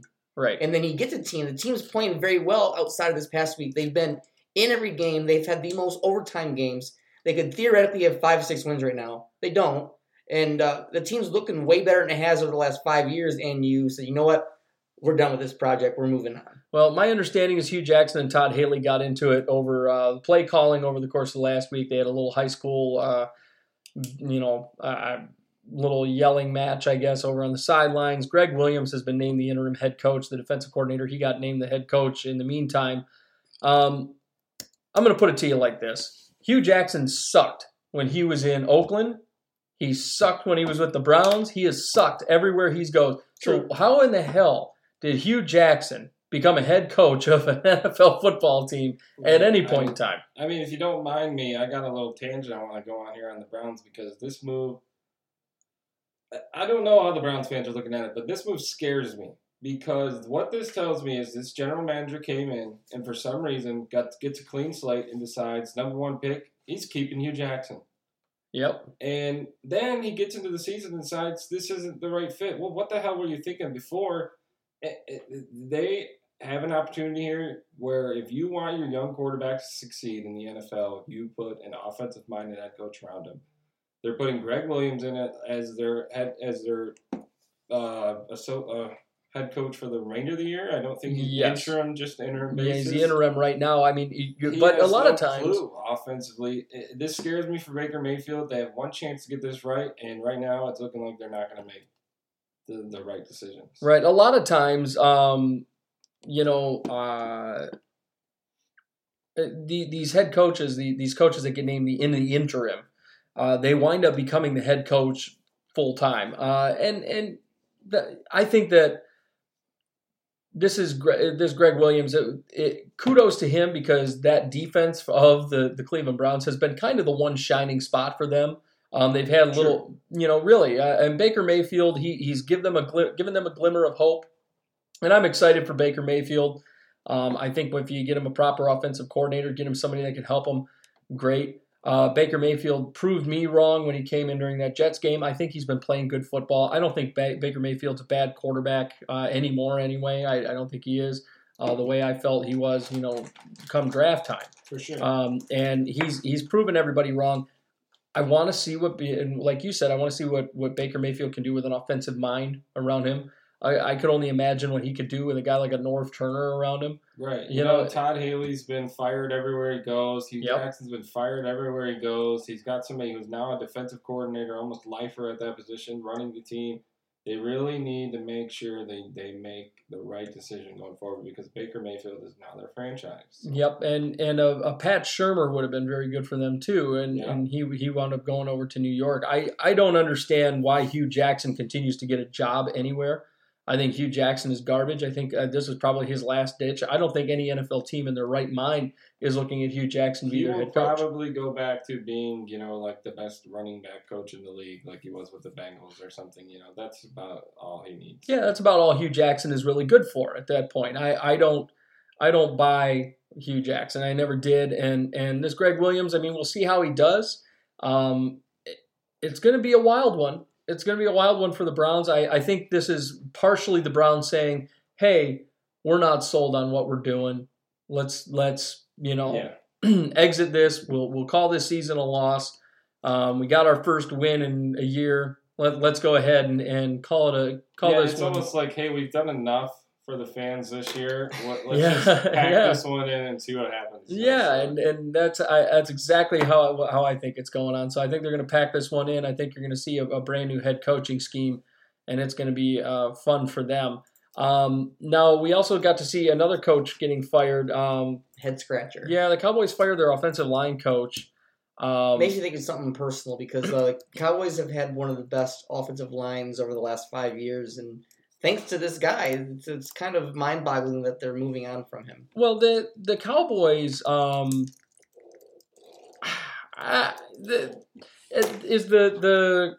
Cowboys' offensive line. Has it been the same as it was in 2016? No, it's definitely come down. No, but you also have a rush happy quarterback that gets out of the pocket that you can't. At that point, you can't blame the line because you're out of the fucking pocket. Yeah, Ezekiel Elliott's numbers have dropped. We can say that Zeke's numbers have dropped in this situation. Cowboys are currently sitting at 3-4. They're coming off the bye. It says they're going to promote the top assistant is Mark Colombo is the guy that's jumping into that position on Monday. I don't know. I don't know. Hudson Houck is going to be brought back in an advisory role for Colombo. It's kind of a weird situation over there in Dallas. I mean, I get that Zeke's numbers have fallen, but how much of this falls on the fact that you just lost an all-pro center? You know, probably most of it. Yeah, not all of it. I mean, let's face that fact too. You lost your all-pro center to something that was completely beyond the offensive line Damn, coaches. you should have kept him healthy. Yeah, I mean, like the poor guy's got a horrible disease, and you're going to get angry at the offensive line coach when he loses basically the heart and soul of his offensive line. Bug-eyed Jones just isn't happy with his team. I think he's just getting desperate. Yeah, probably. And Travis Frederick not being there, how much of that do you think plays a role in this, Dylan? That's I think that's the biggest key to the entire situation, and it's disappointing that it's kind of just like, hey, who can we blame right now? Who can we fire right now? That maybe just is this a typical Jerry Jones knee-jerk reaction? Yeah, and I think the next knee-jerk, maybe it's probably not a knee-jerk reaction now, but it may be at the end of the season when Jason Garrett will be the next one to go if things don't go well as the season progresses. Yeah, I think a lot of people have been calling for Jason Garrett's head since last year. So for the last several years. I mean, I've been calling for Jason Garrett's head since Romo was around. So it's possible. It's maybe a personal thing, maybe something a lot of outsiders don't know about, like Tyler had mentioned. But this could just be a sign that on the offensive side of the ball, some of these guys are going to start going if things don't change. Right. And last but not least, we had complaints. I'm going to say we got complaints, and not the show, but we got complaints about Todd Gurley. Oh, not going in the end zone? Not going in the end zone. He puts on the brakes. He lets the. Here's my thing about the Todd Gurley deal, and correct me if I'm wrong here.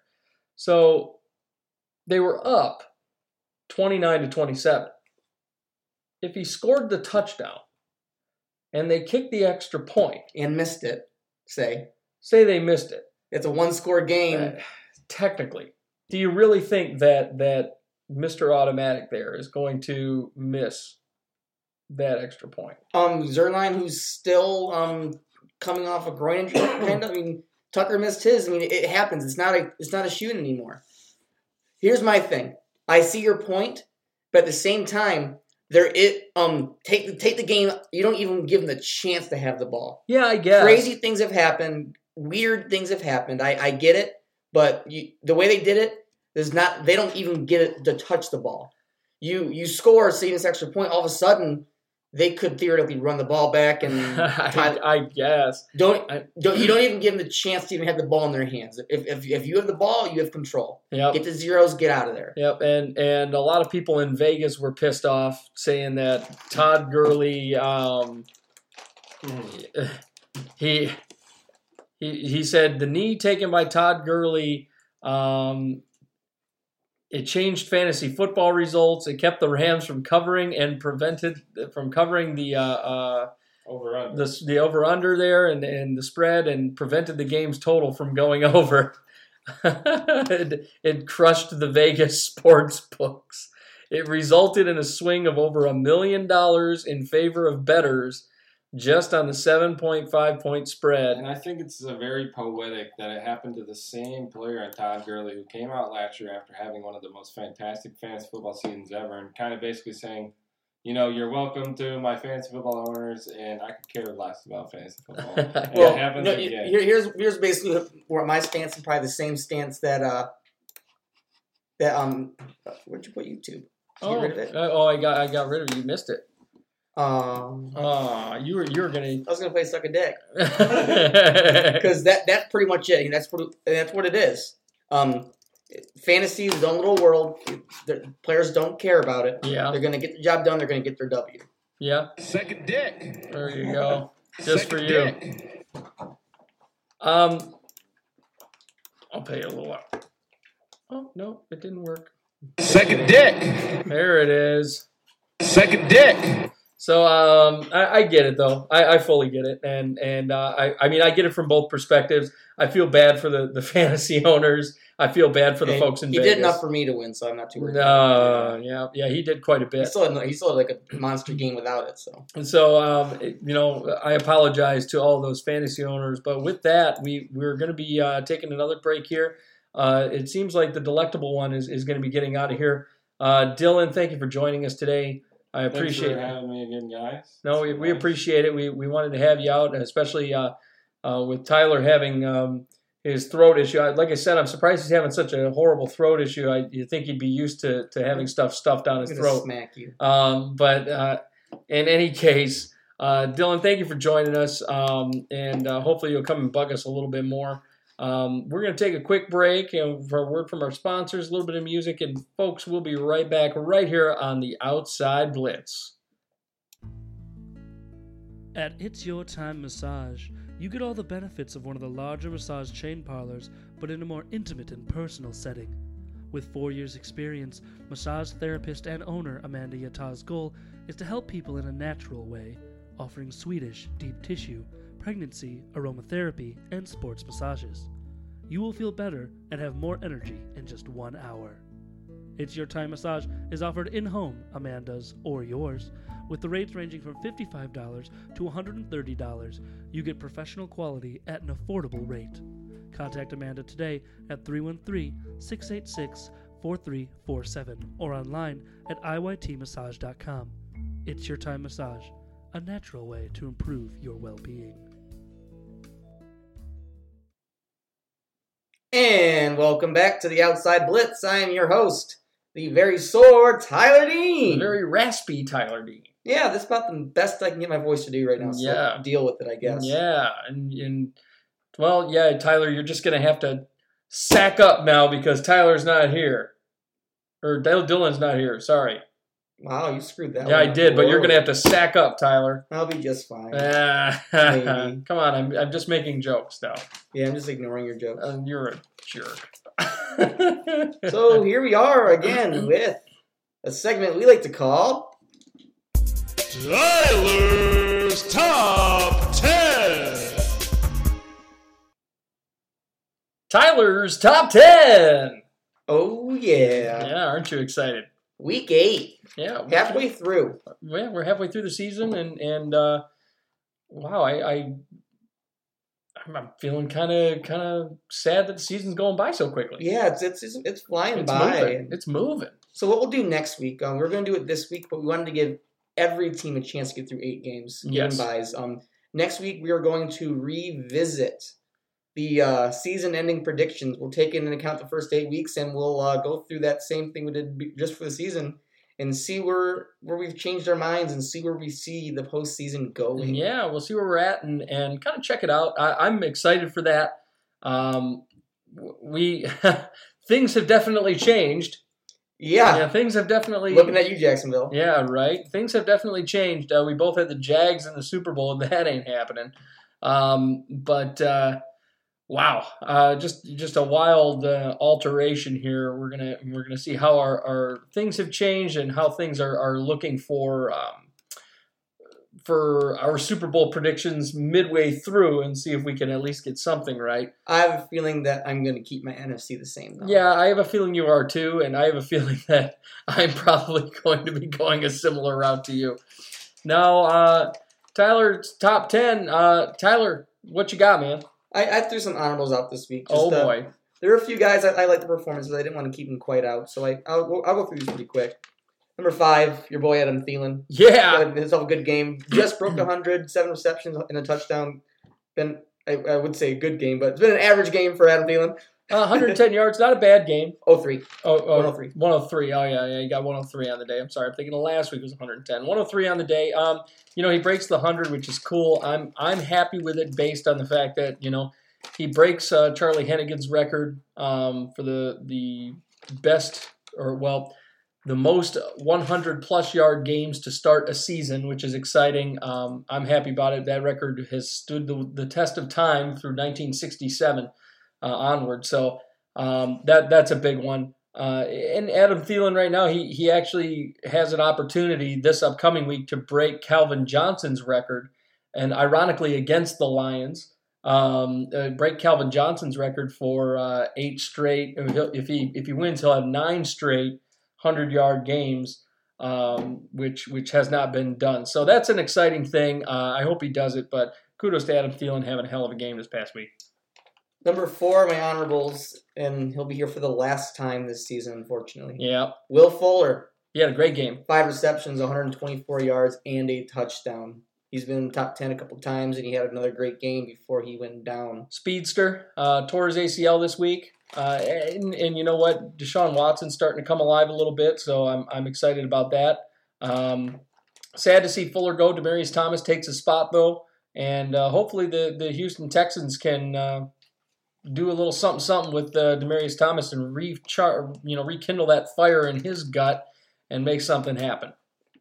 Number 3 in the honorable mentions is Chris Carson, 25 carries, 105 yards, and a touchdown on the ground. You know, I'm okay with him being in your honorables. I wish he made the top 10 because this guy, I got to tell you, I sat down with my dad and I watched this game. And, you know, a couple of things came to mind. And you know, now that I'm actually kind of thinking about it, I'm okay with him being in the honorables because Snacks Harrison was only on the field 15 plays in near the end of the third quarter going into this game.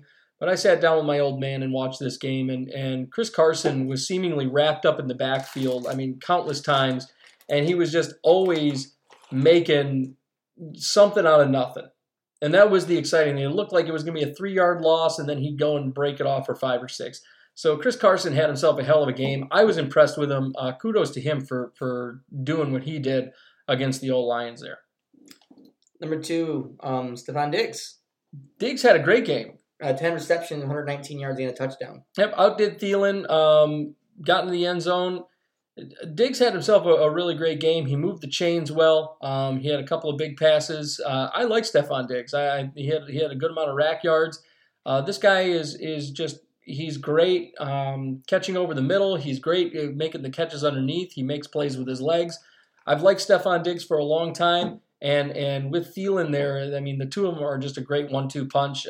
He actually outdoes Thielen. I think this is only the second time he's outdone Thielen this year, but Diggs has been a chain mover, and he's been a volume pass-catching kind of guy, so I really enjoyed this one. And the last one, the honorables, at one point was in my top 10, but I moved it last minute. I hate having a multi-touchdown person outside the top 10, but I did it anyway. Sammy Watkins, 8 receptions, 107 yards, and 2 touchdowns. It's really that yardage number. It got bumped him out because there's a lot of heavy number of yards in my top 10. Yeah, there's a lot of chain movers, a lot of big yardage guys. Sammy Watkins had his best game of the year this past week, though. I mean, by far, too. Yeah. Over 102 touchdowns. He hasn't been living up to his end of the bargain on that 3-year deal that he signed with Kansas City. And this past week, he finally did something and kind of showed up. It was exciting to see him show up, and he's just had a raw deal for a while. I mean, ever since he was in Buffalo, he hasn't been living up to expectations. Now he comes out, he balls out in Kansas City, and hopefully this will open things up for him moving forward. And now going into the actual top 10. Yes, here we go. Number 10, Tyler Boyd. Another big game. We've been talking about him a lot lately. Yeah, he's been all over the place. 9 receptions, 138 yards, and a touchdown. Big game there. Normally we'd be talking about A.J. Green. Yeah. And we haven't been. Tyler Boyd he's popped up out of nowhere and really just taken the bull by the horns. He's become not only has he become a distance type receiver, but he's also been a red zone threat. Which is very interesting to me. As a red zone threat, he's just been a favorite target of Andy Dalton, and you know what? Kudos to Tyler Boyd. He had a hell of a game this past week, so I'm pretty excited to see what's in store for him, and to see if him and AJ Green can continue to ping pong off each other. Absolutely. Number 9, Lamar Miller. After such a slow start to this season, he's starting to finally come alive. Yeah, a little coming out party for him, wasn't it? Thursday Night Football, he has 18 carries, 133 yards, and gets in the end zone. Yep, he had a little coming out party, and the the Texans finally are starting to I mean, they've blown up. It's 4 or 5 in a row now, and we're getting to see a run game. We're getting to see some passing. We're getting to see good quarterback play. We're getting to see the receivers open up. And understanding Fuller went down, but Demaryius Thomas is there. Watson says he feels very confident. And now Lamar Miller finally starts looking like, his former self and comes out just balling out on 19 carries. And I don't think he's going to break 1,000 this year. I don't think he's even close. But if he keeps having games like that, you could very well see him break that 1,000-yard mark. Yeah, he did miss a couple games. It's going to make it a little bit more difficult, but we'll see what he does. Right. I mean, and the Texans are usually a very run-happy offense. So hopefully for his sake, we're going to see him kind of open up a little bit. And number 8, a guy who's no stranger to this top 10, Patrick Mahomes. Wow, I'm surprised you got him that low on your list. I questioned it a lot. I went back and forth. 24 for 34, 303 yards, 4 touchdowns and a pick. Great game there by Mahomes. The only blemish there, obviously, is that pick. But it didn't matter that Chiefs got the job done. The touchdown to interception ratio for Patrick Mahomes is amazing. Yeah, it's just incredible. The guy's having an MVP year. We've been talking MVP since week 1. We've been talking about this guy possibly winding up as an MVP. And sure, he got Breeze, who's not thrown an interception, but no one's even close to Mahomes in the sheer quantity of touchdowns. Yeah, Mahomes, I mean, he's averaging about 4 touchdowns per game. We've seen him just chucking the ball around like a madman. Nobody can seem to stop him. Andy Reid's offense is very good for him. I enjoy this. I enjoy watching Patrick Mahomes play. He's an exciting quarterback. It reminds me of Kurt Warner with the Rams all those years ago. It's the greatest show on turf, and you're kind of seeing it again out here in Kansas City. So kudos to Mahomes getting it done again for the 8th week in a row, and just putting up those monster numbers. And what they lack in defense, they make up for in Patrick Mahomes there. So that's a winner. Absolutely. Kind of like how the Steelers' offense has been over the years, where the defense has been and the offense has been getting it done. Right. Number 7, Marvin Jones. Big game there. 7 receptions, 117 yards, and 2 touchdowns. Yep. Proven to be the new guy there now that they are now without Golden Tate. I think that was the exclamation point here. I think that there was a lot of play calling going on that was very favorable to Marvin Jones. Jones had he's kind of had a tough go of things over there in Detroit. Golden Tate showed up, and Golden Tate, has been the number 1 guy there. Tate goes to Philly. Marvin Jones kind of puts an exclamation point on the fact that, hey, I'm going to wind up being the number 1 guy here. Hey, Golden Tate's not here. I'm your number 1 pass catcher, period, end, bottom line, no questions asked. And that's what you're going to see. He had a heck of a game. He's a vertical threat. I want to see if he can continue being that vertical threat and see if he's going to continue putting up those numbers in the future games. Number 6, Adrian Peterson. 26 carries, 149 yards, and a touchdown. Big game by Adrian Peterson. I almost put Lamar Miller above him just because of the less amount of carries that Lamar needed to get the job done, but I gave AP the nod, and great game there by AP. Appreciate his age. Yeah, the age is a big thing. I think one big thing about Adrian Peterson is, and at least that I noticed, the old guy was rumbling down the sidelines, and he didn't have that speed, that breakneck speed that we saw from Adrian Peterson, especially the year removed from the ACL tear. But we got to see some Adrian Peterson speed. We got to see some Adrian Peterson rumbling down the sidelines. Had that big long touchdown. He played great football. He had some yardage through the air too. He had a touchdown through the air. He had the touchdown running. He was all over the place. He was the Redskins offense. And when they picked him up, we kind of assumed he was going to be similar to how he was with the Saints and the Cards. And that's not the case. Adrian Peterson has become the guy over there. I don't think they're going to extend him or anything, but he's having a hell of a year and really keeping the Redskins afloat. Otherwise, the Redskins probably wouldn't have beaten the Giants this past week, and that offense would have been pretty stagnant. So kudos to AP for keeping his team in the game. See, I kind of think they will extend him, and with Geis coming back, you'll see them let someone like Thompson go. Yeah, and that's a possibility. I mean, Thompson is such a good runner, though. I don't know. At AP's age, it's a big question. Going to the top 5. Joe Mixon. 21 carries, 123 yards, and got in the end zone twice. Wow. Big game there by Mixon. His big blow-up game, and showing that he is the guy there in Cincinnati. Yeah, Joe Mixon is kind of an unexpected guy, really. Second year in. Yeah, second year in. Nobody expected him to have a monster year like that. Yeah, I like the. First of all, the game was great. Kudos to him for getting it done. Joe Mixon has been having actually a pretty decent year. I like him a lot. Do I think that he's like, an all-star, super pro, all-pro running back? No, I don't think he's anything spectacular like that. But is he a very good running back? Absolutely. Is he turning out well? Absolutely. He has 509 yards on the year, 4 touchdowns. 4 touchdowns through 8 games doesn't exactly, make me go, yes, this guy is an amazing running back. But last game, definitely tore it up, 2 touchdowns. He did have 3 receptions on the day. And he's on pace for 1,000 despite missing a couple games, being injured. So he actually has got a pretty good average there going. He hasn't missed a couple of games. I mean, he had 95 yards against Colts. He did. He missed 2 between the Ravens and Dolphins game. 90, but he's not solidly breaking 100. This is his biggest game of the year. He had 95 yards against Colts, 84 against the Ravens, 93 against the Dolphins, 64 against the Steelers, 50 against the Chiefs.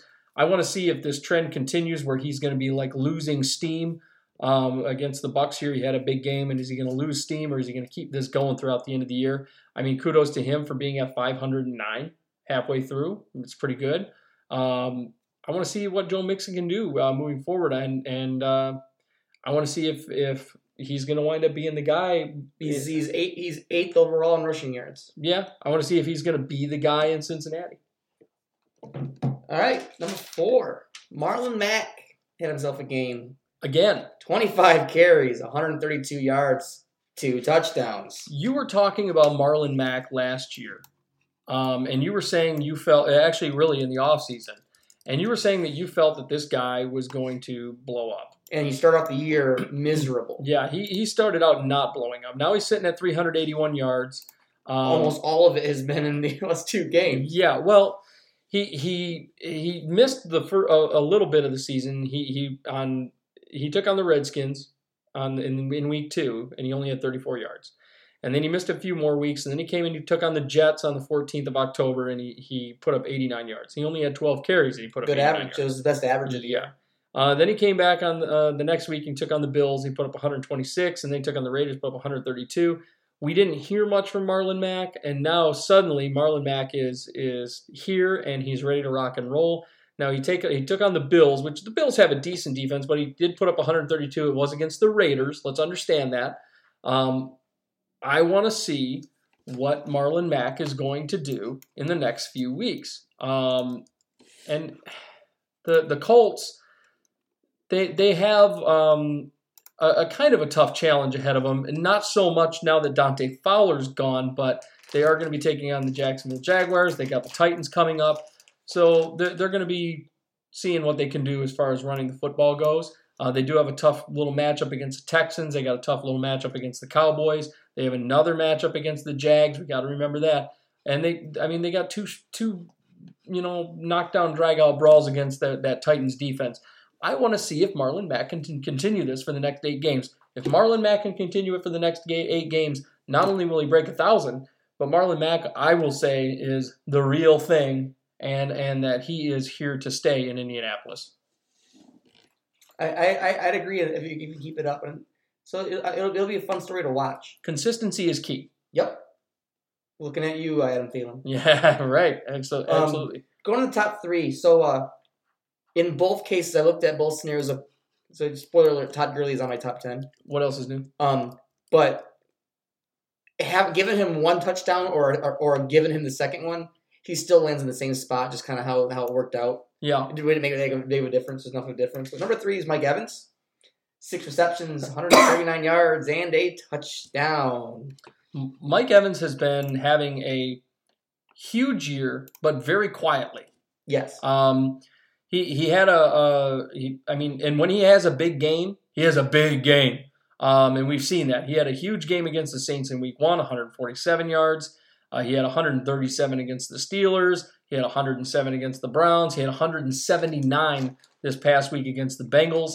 Against the Falcons and Bears, he had 58 and 59. He also had 83 against the Eagles. So he's still putting up consistent yards. Right now he's sitting at 770 on the year. He's on pace to easily shatter 1,000.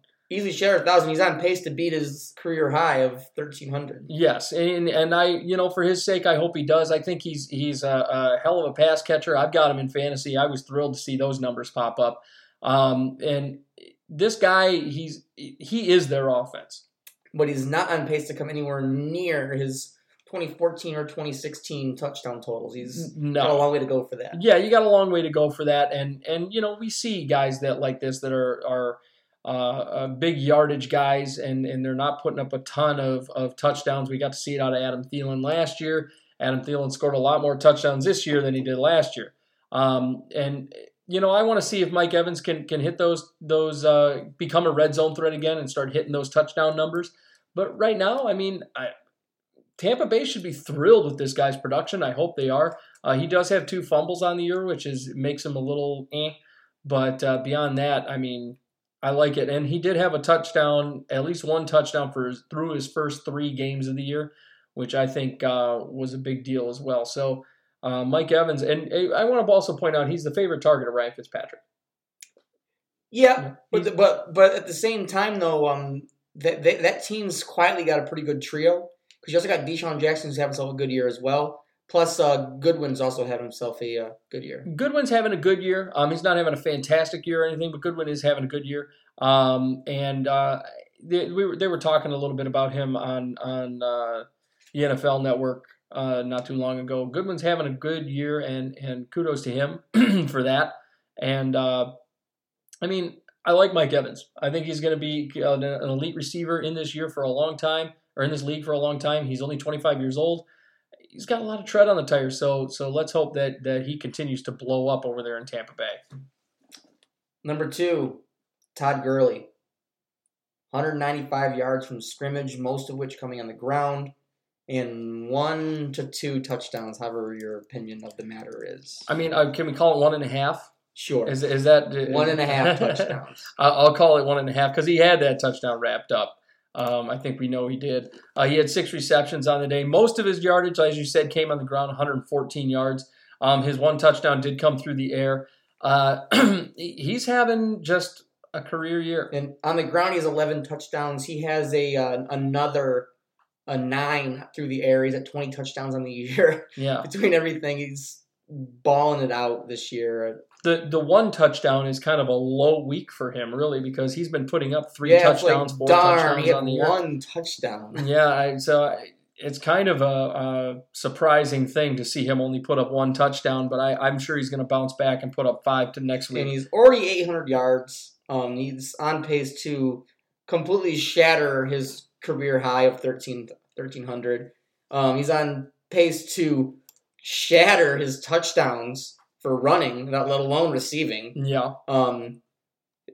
Receiving or the ground, he's about on pace to kind of right around hit his career high through the air. He's 351 right now. Yeah, he's going to shatter rushing. He's on pace for right around receiving. So he's on pace to have by far his best season. Yeah, I'm excited about Todd Gurley. And I got to correct you here. He's got 4 touchdowns through the air. So you're talking 15 touchdowns right now in the year. That's where he's at in 2018. He's on pace for 30. Yep, he's on pace for 30. He's and 31's the big record. That's the big record by Oladanian. We're halfway through. He's on pace for 30. I want to see if he just throws up like a 3 or 4 spot, this next week and just blows up. But I like this pick. Todd Gurley, he like I said, the Rams offense runs through Todd Gurley. We've said it week over week over week over week. We've been saying this for a long time. I believe that this Rams offense runs through Todd Gurley, and that's how it's going to go. And Todd Gurley's been a very frequent member of this top 10 fan club. It's almost every week. But number 1 is another frequent member of this top 10, and that's James frickin' Conner. Le'Veon who? Exactly. James Conner, 212 yards. On the ground and through the air at scrimmage and 2 touchdowns. James Conner,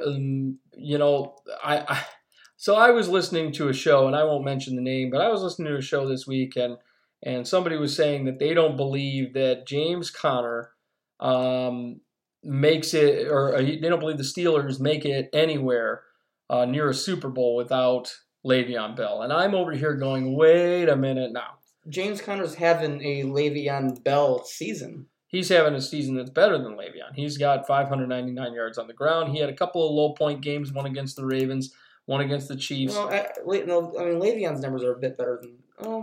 But James Conner, he still puts up 146 yards against the Browns, 111 against the Bengals, 110 against the Falcons, 135 against the Browns in Week 1. He had 61 against the Bucs, which is a little low, but he also has 9 touchdowns on the year. Mm-hmm. James Conner is having himself a very, very good year. And for a third-round pick, to see him putting up those kind of numbers as a third-round pick, I'm thrilled right now if I'm the Pittsburgh Steelers front office. And 100%. And I'm thrilled if I'm Mike Tomlin right now, having this guy hanging around in my locker room. At 23 years old, the guy's going to get signed to a long-term deal. He's got 3 years left on his contract.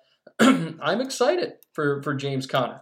You're paying the guy peanuts on top of it. That's the big deal. You're paying the guy $700K. He's on the second year of his deal. You're paying him $700K this year, $800K next year, $900K the following.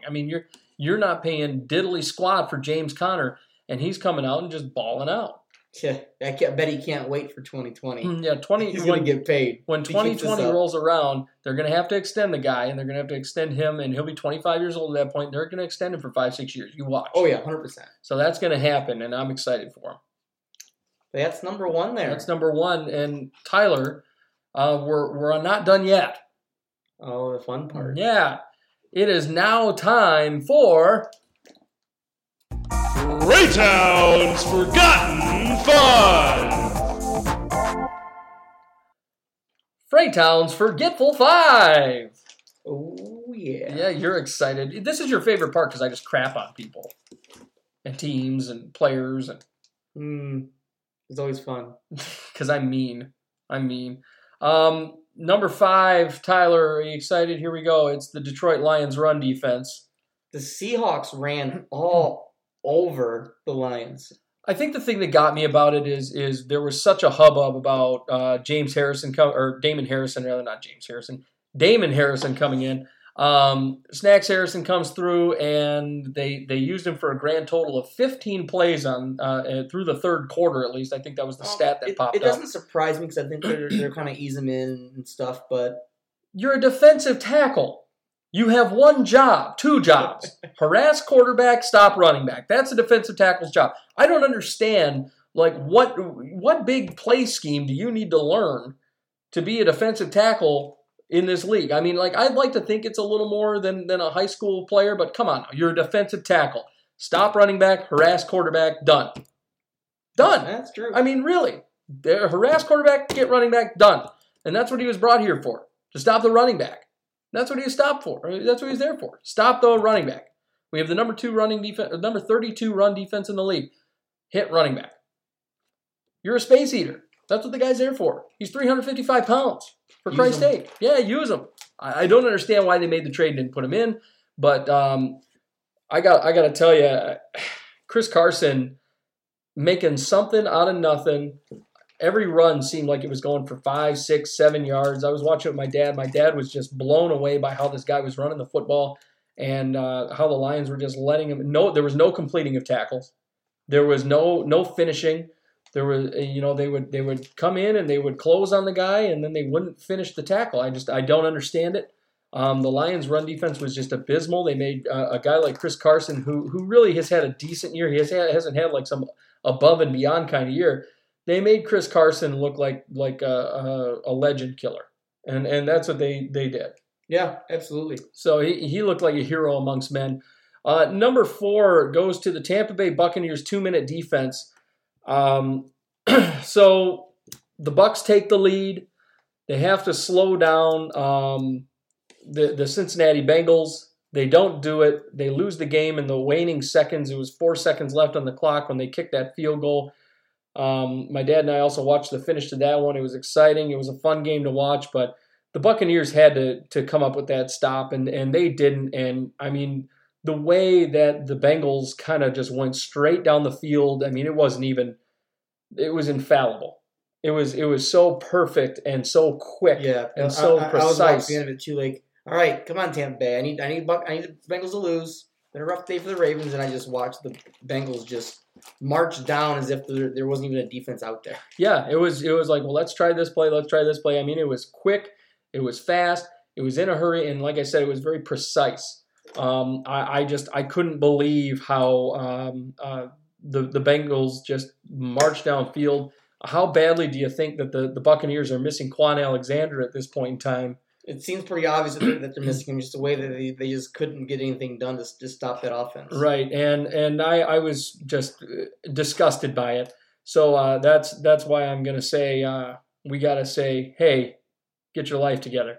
Number 3, the Jags running offense. They didn't get anything done on the ground. Everybody looked bad. Nothing. They have a newly acquired Carlos Hyde. He didn't do anything. TJ Yeldon didn't do anything. Bortles led the team in rushing. Yeah, which is sad. It's sad that your quarterback's leading the team in rushing. Carlos Hyde had 6 attempts, and he only had 11 yards on those 6 attempts, 1.8 average. Just a horrible, horrible game. TJ Yeldon on the day, 2 attempts for 7 yards. He had a 3.5 average, but that's not going to get you many places. They weren't handing the ball off enough. They weren't giving these guys enough opportunities at the same time. Carlos Hyde really wasn't doing much. They were playing from behind a lot of times. I got to tell you, I am just disgusted by how the Jacksonville Jaguars have dropped the ball this year. It's a big dumpster fire over there right now. It is. It's sad. I mean, they were a Super Bowl favorite team for a lot of people. Yes. So it's really depressing to see what they're doing this season. Yeah, I couldn't believe what we were seeing. Just a mess. Just a mess. No running game over there. So the Jaguars' running offense definitely got to hit the Freytown's forgetful 5. Number 2, this is a guy. So he had a bad game. What kept him at number 2 was the lack of interceptions, but Sam Darnold once again hits the forgetful 5, 14 for 29, 153. He had a touchdown on the day. Just an ugly game for Sam Darnold. Not doing a whole lot. Seems to be the common theme with old Darnold there. He's not chucking the ball around as well as we expect a number 1 pick to throw it around. Only 10 points on the day. The lone touchdown comes from him throwing the ball over to Christopher Herndon. Just not good. Just not good. No, Jets are having a rough season. I mean, we expected them to, but they need to get him some help over there. I think we expected a little more out of Sam Darnold this year. Yes. You know, and even though he's a rookie, I mean, we expected him to play a lot better for the Jets, and he just didn't, and he hasn't. And I think a lot of that may have to do with his holdout in the offseason. But the fact of the matter is Sam Darnold is not playing good football. He's not playing like an elite level quarterback or a pro level quarterback. He's not doing what he should be doing. You're right, they have to get him some help over there. Last but not least, number 1, the now benched Jameis Winston.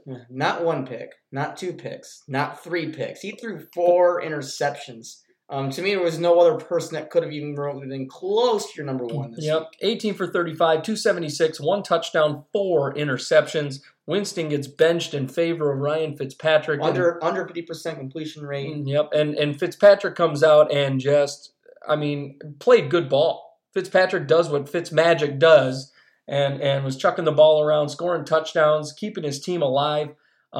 Fitzpatrick in a very limited time definitely outplayed Jameis Winston. Yeah. Ryan Fitzpatrick was the story of that game, and he'll be taking over starting duties this upcoming week, thank God. And now, Tyler, it is time for our weekly predictions. You're in deep trouble right now. I am You had a in rough deep week. trouble. You shouldn't have changed your picks last week. No, I didn't. It bit me. It came back to bite me. But, at the same time, we were picking so many of the same, players or teams, rather. We were picking so many of the same that we were just going to have an equal record. And I figured, what the hell? I'm going to change it up, give it a shot. And it bit me in the ass. But that's okay. You got to pick your battles wisely. Yeah, I do, I guess. So the current scores are I'm at 77, 42, and 2. And you're at 69, 45, and 2. You're 8 games back. I'm 8 games back. Oh, boy. All right. Well, let's see if I can bring it back a little bit. We're going to kick off week 9 of week 9 of 17 here, Tyler. Here we go. First game, we've got the Raiders and the Niners. This takes place in about an hour and a half. Yep, and that's tonight. I'm going to go ahead and go with the Raiders on this one. With Bethard not playing, I'm also going the Raiders. Yeah, I think you almost have to.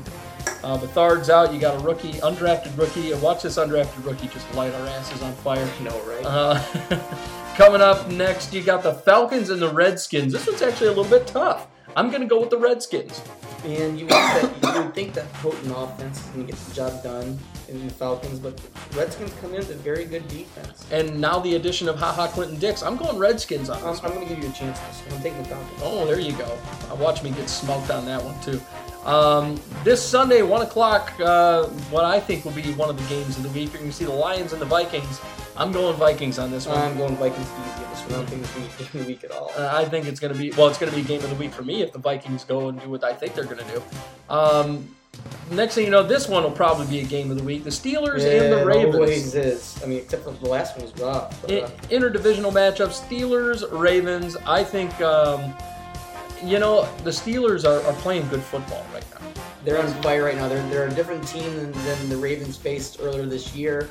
So I expect it to be a different game completely, but I'm gonna give you the opportunity to take difference. So I'm taking the Ravens here. I'm going with the Steelers. I think they're gonna do their best to avoid dropping 3 straight. Yeah. For your sake, I hope so. The next up is it's going to be a beating. The Chiefs versus the Browns. Take them. I'm going Chiefs. I'm taking the Chiefs too. I'm going Chiefs. Not give you that one. No. This one will kind of be a rough one. It'll be interesting. The Jets and the Dolphins, kind of the toilet bowl game of the week. I'm going to go Dolphins. Yeah, I think we almost have to go Dolphins in this one. The Jets are just struggling so much. So I'm going Dolphins. Next up, the Bears and the Bills. I'm going Bears. Bears? Oh, yeah. The Bears. Easy. The Bears. Yeah, that's happening. Now, we just got done talking about them. The Tampa Bay Buccaneers will be taking on the Carolina Panthers. I'm going Panthers. Panthers are hot right now. Yep. I don't think you can pick against them in this one. I'm going Panthers. It's got to happen. You just got to go that way. Next up, we got the Chargers and the Seahawks. Kind of a fun one, I think. Going to be interesting. If I'm not mistaken, Chargers are coming off a bye. Yep, Chargers coming off in a bye. Seahawks just had a good win against the Lions. I'm going Chargers, though. I think they're going to be just Chargers are kind of quietly hot right now. Compared to last week, I'm also going Chargers. Yeah, Chargers have a good record right now. They're still trailing, but they are making a case for themselves as a playoff team, which is they're only a game back. Yeah, so that's they're still chasing, but they're right on track to make that wild card. Next up, we got the Texans and the Broncos. I'm going with the red-hot Houston Texans here. Demaryius Thomas is going to come in and light up his former team in this game. Mm-hmm. That's a bold prediction for that one. I'm going Texans. Now, coming up, we've got the actual game. This is the actual game of the week. The Rams and the Saints on Sunday afternoon, Can 4:25. undefeated stay alive? I am going to say that it does, and the Rams move to 9-0. Kind of a toughie. Oh, very tough. Very tough one. I want to believe in Drew Brees. I wanted to believe in Aaron Rodgers last week. That Aaron Rodgers could possibly get it done. Golly, this one is really. I'm gonna go Rams to be safe. I gotta play my cards right in this situation. Yeah, don't try to get them all back at once. Yeah, I know. Next up, we got the Pack and the Patriots. Another possible game of the week. Yeah, this is going to be an exciting one. Aaron Rodgers played a really, really good game against the Rams last week. He was fiery. to say the least. So I was going to pick the Packers. I think getting rid of Clinton Dix, I think the Patriots are going to be able to That's where I'm at. throw on Packers a bit here, so I'm going to go with the Patriots in this one. That's exactly where I'm at. I'm going with the Patriots as well. And then last but not least, the Monday Night Football game, 8:15, the Titans and the Cowboys. Now this is kind of tough. This one is kind of tough. I think the addition of Amari Cooper kind of makes this thing an interesting little game. I'm going Cowboys. I'm going Titans. Wow, there you go. I think the Titans are playing good ball. I think the Cowboys are getting ready to kick it up a notch here. So with that, ladies and gentlemen, there's our predictions. And with that, that's our show. I hope everybody enjoyed this edition of the Outside Blitz. We are at episode 18 now, Tyler. We're getting you that Moving episode fast. 20 mark. Yeah. So we've had 18 weeks of a show. It's a good time. Second dick. Yeah, so that's for you, Tyler. And so thank you so much for everybody for listening. Hope you all have a wonderful week. Enjoy the football this week. Just a quick word, special thanks to our executive producer, Jordan J. Scavone. Thank you for everything you do. This guy makes our show just a wonderful, wonderful show week over week. So thank you for all your hard work. Also, special thanks to IYT Massage. It's Your Time Massage. Amanda Yetta, the most outstanding massage therapist out there. Check her out at iytmassage.com. Also, you can check her out at It's Your Time Massage on Facebook. And check out Jordan's books. Jordan Scavone's books, The Mud Princess and Be Mighty. Excellent children's books.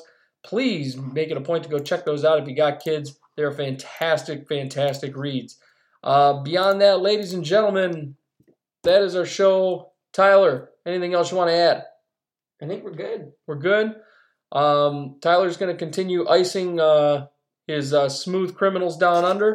And we are going to see you guys next week. Thank you so much for listening, and we will see you next week right here on the Outside Blitz. Join us soon on the Outside Blitz, and be sure to follow on Facebook at facebook.com/The Outside Blitz, and feel free to email us questions at theoutsideblitz@gmail.com.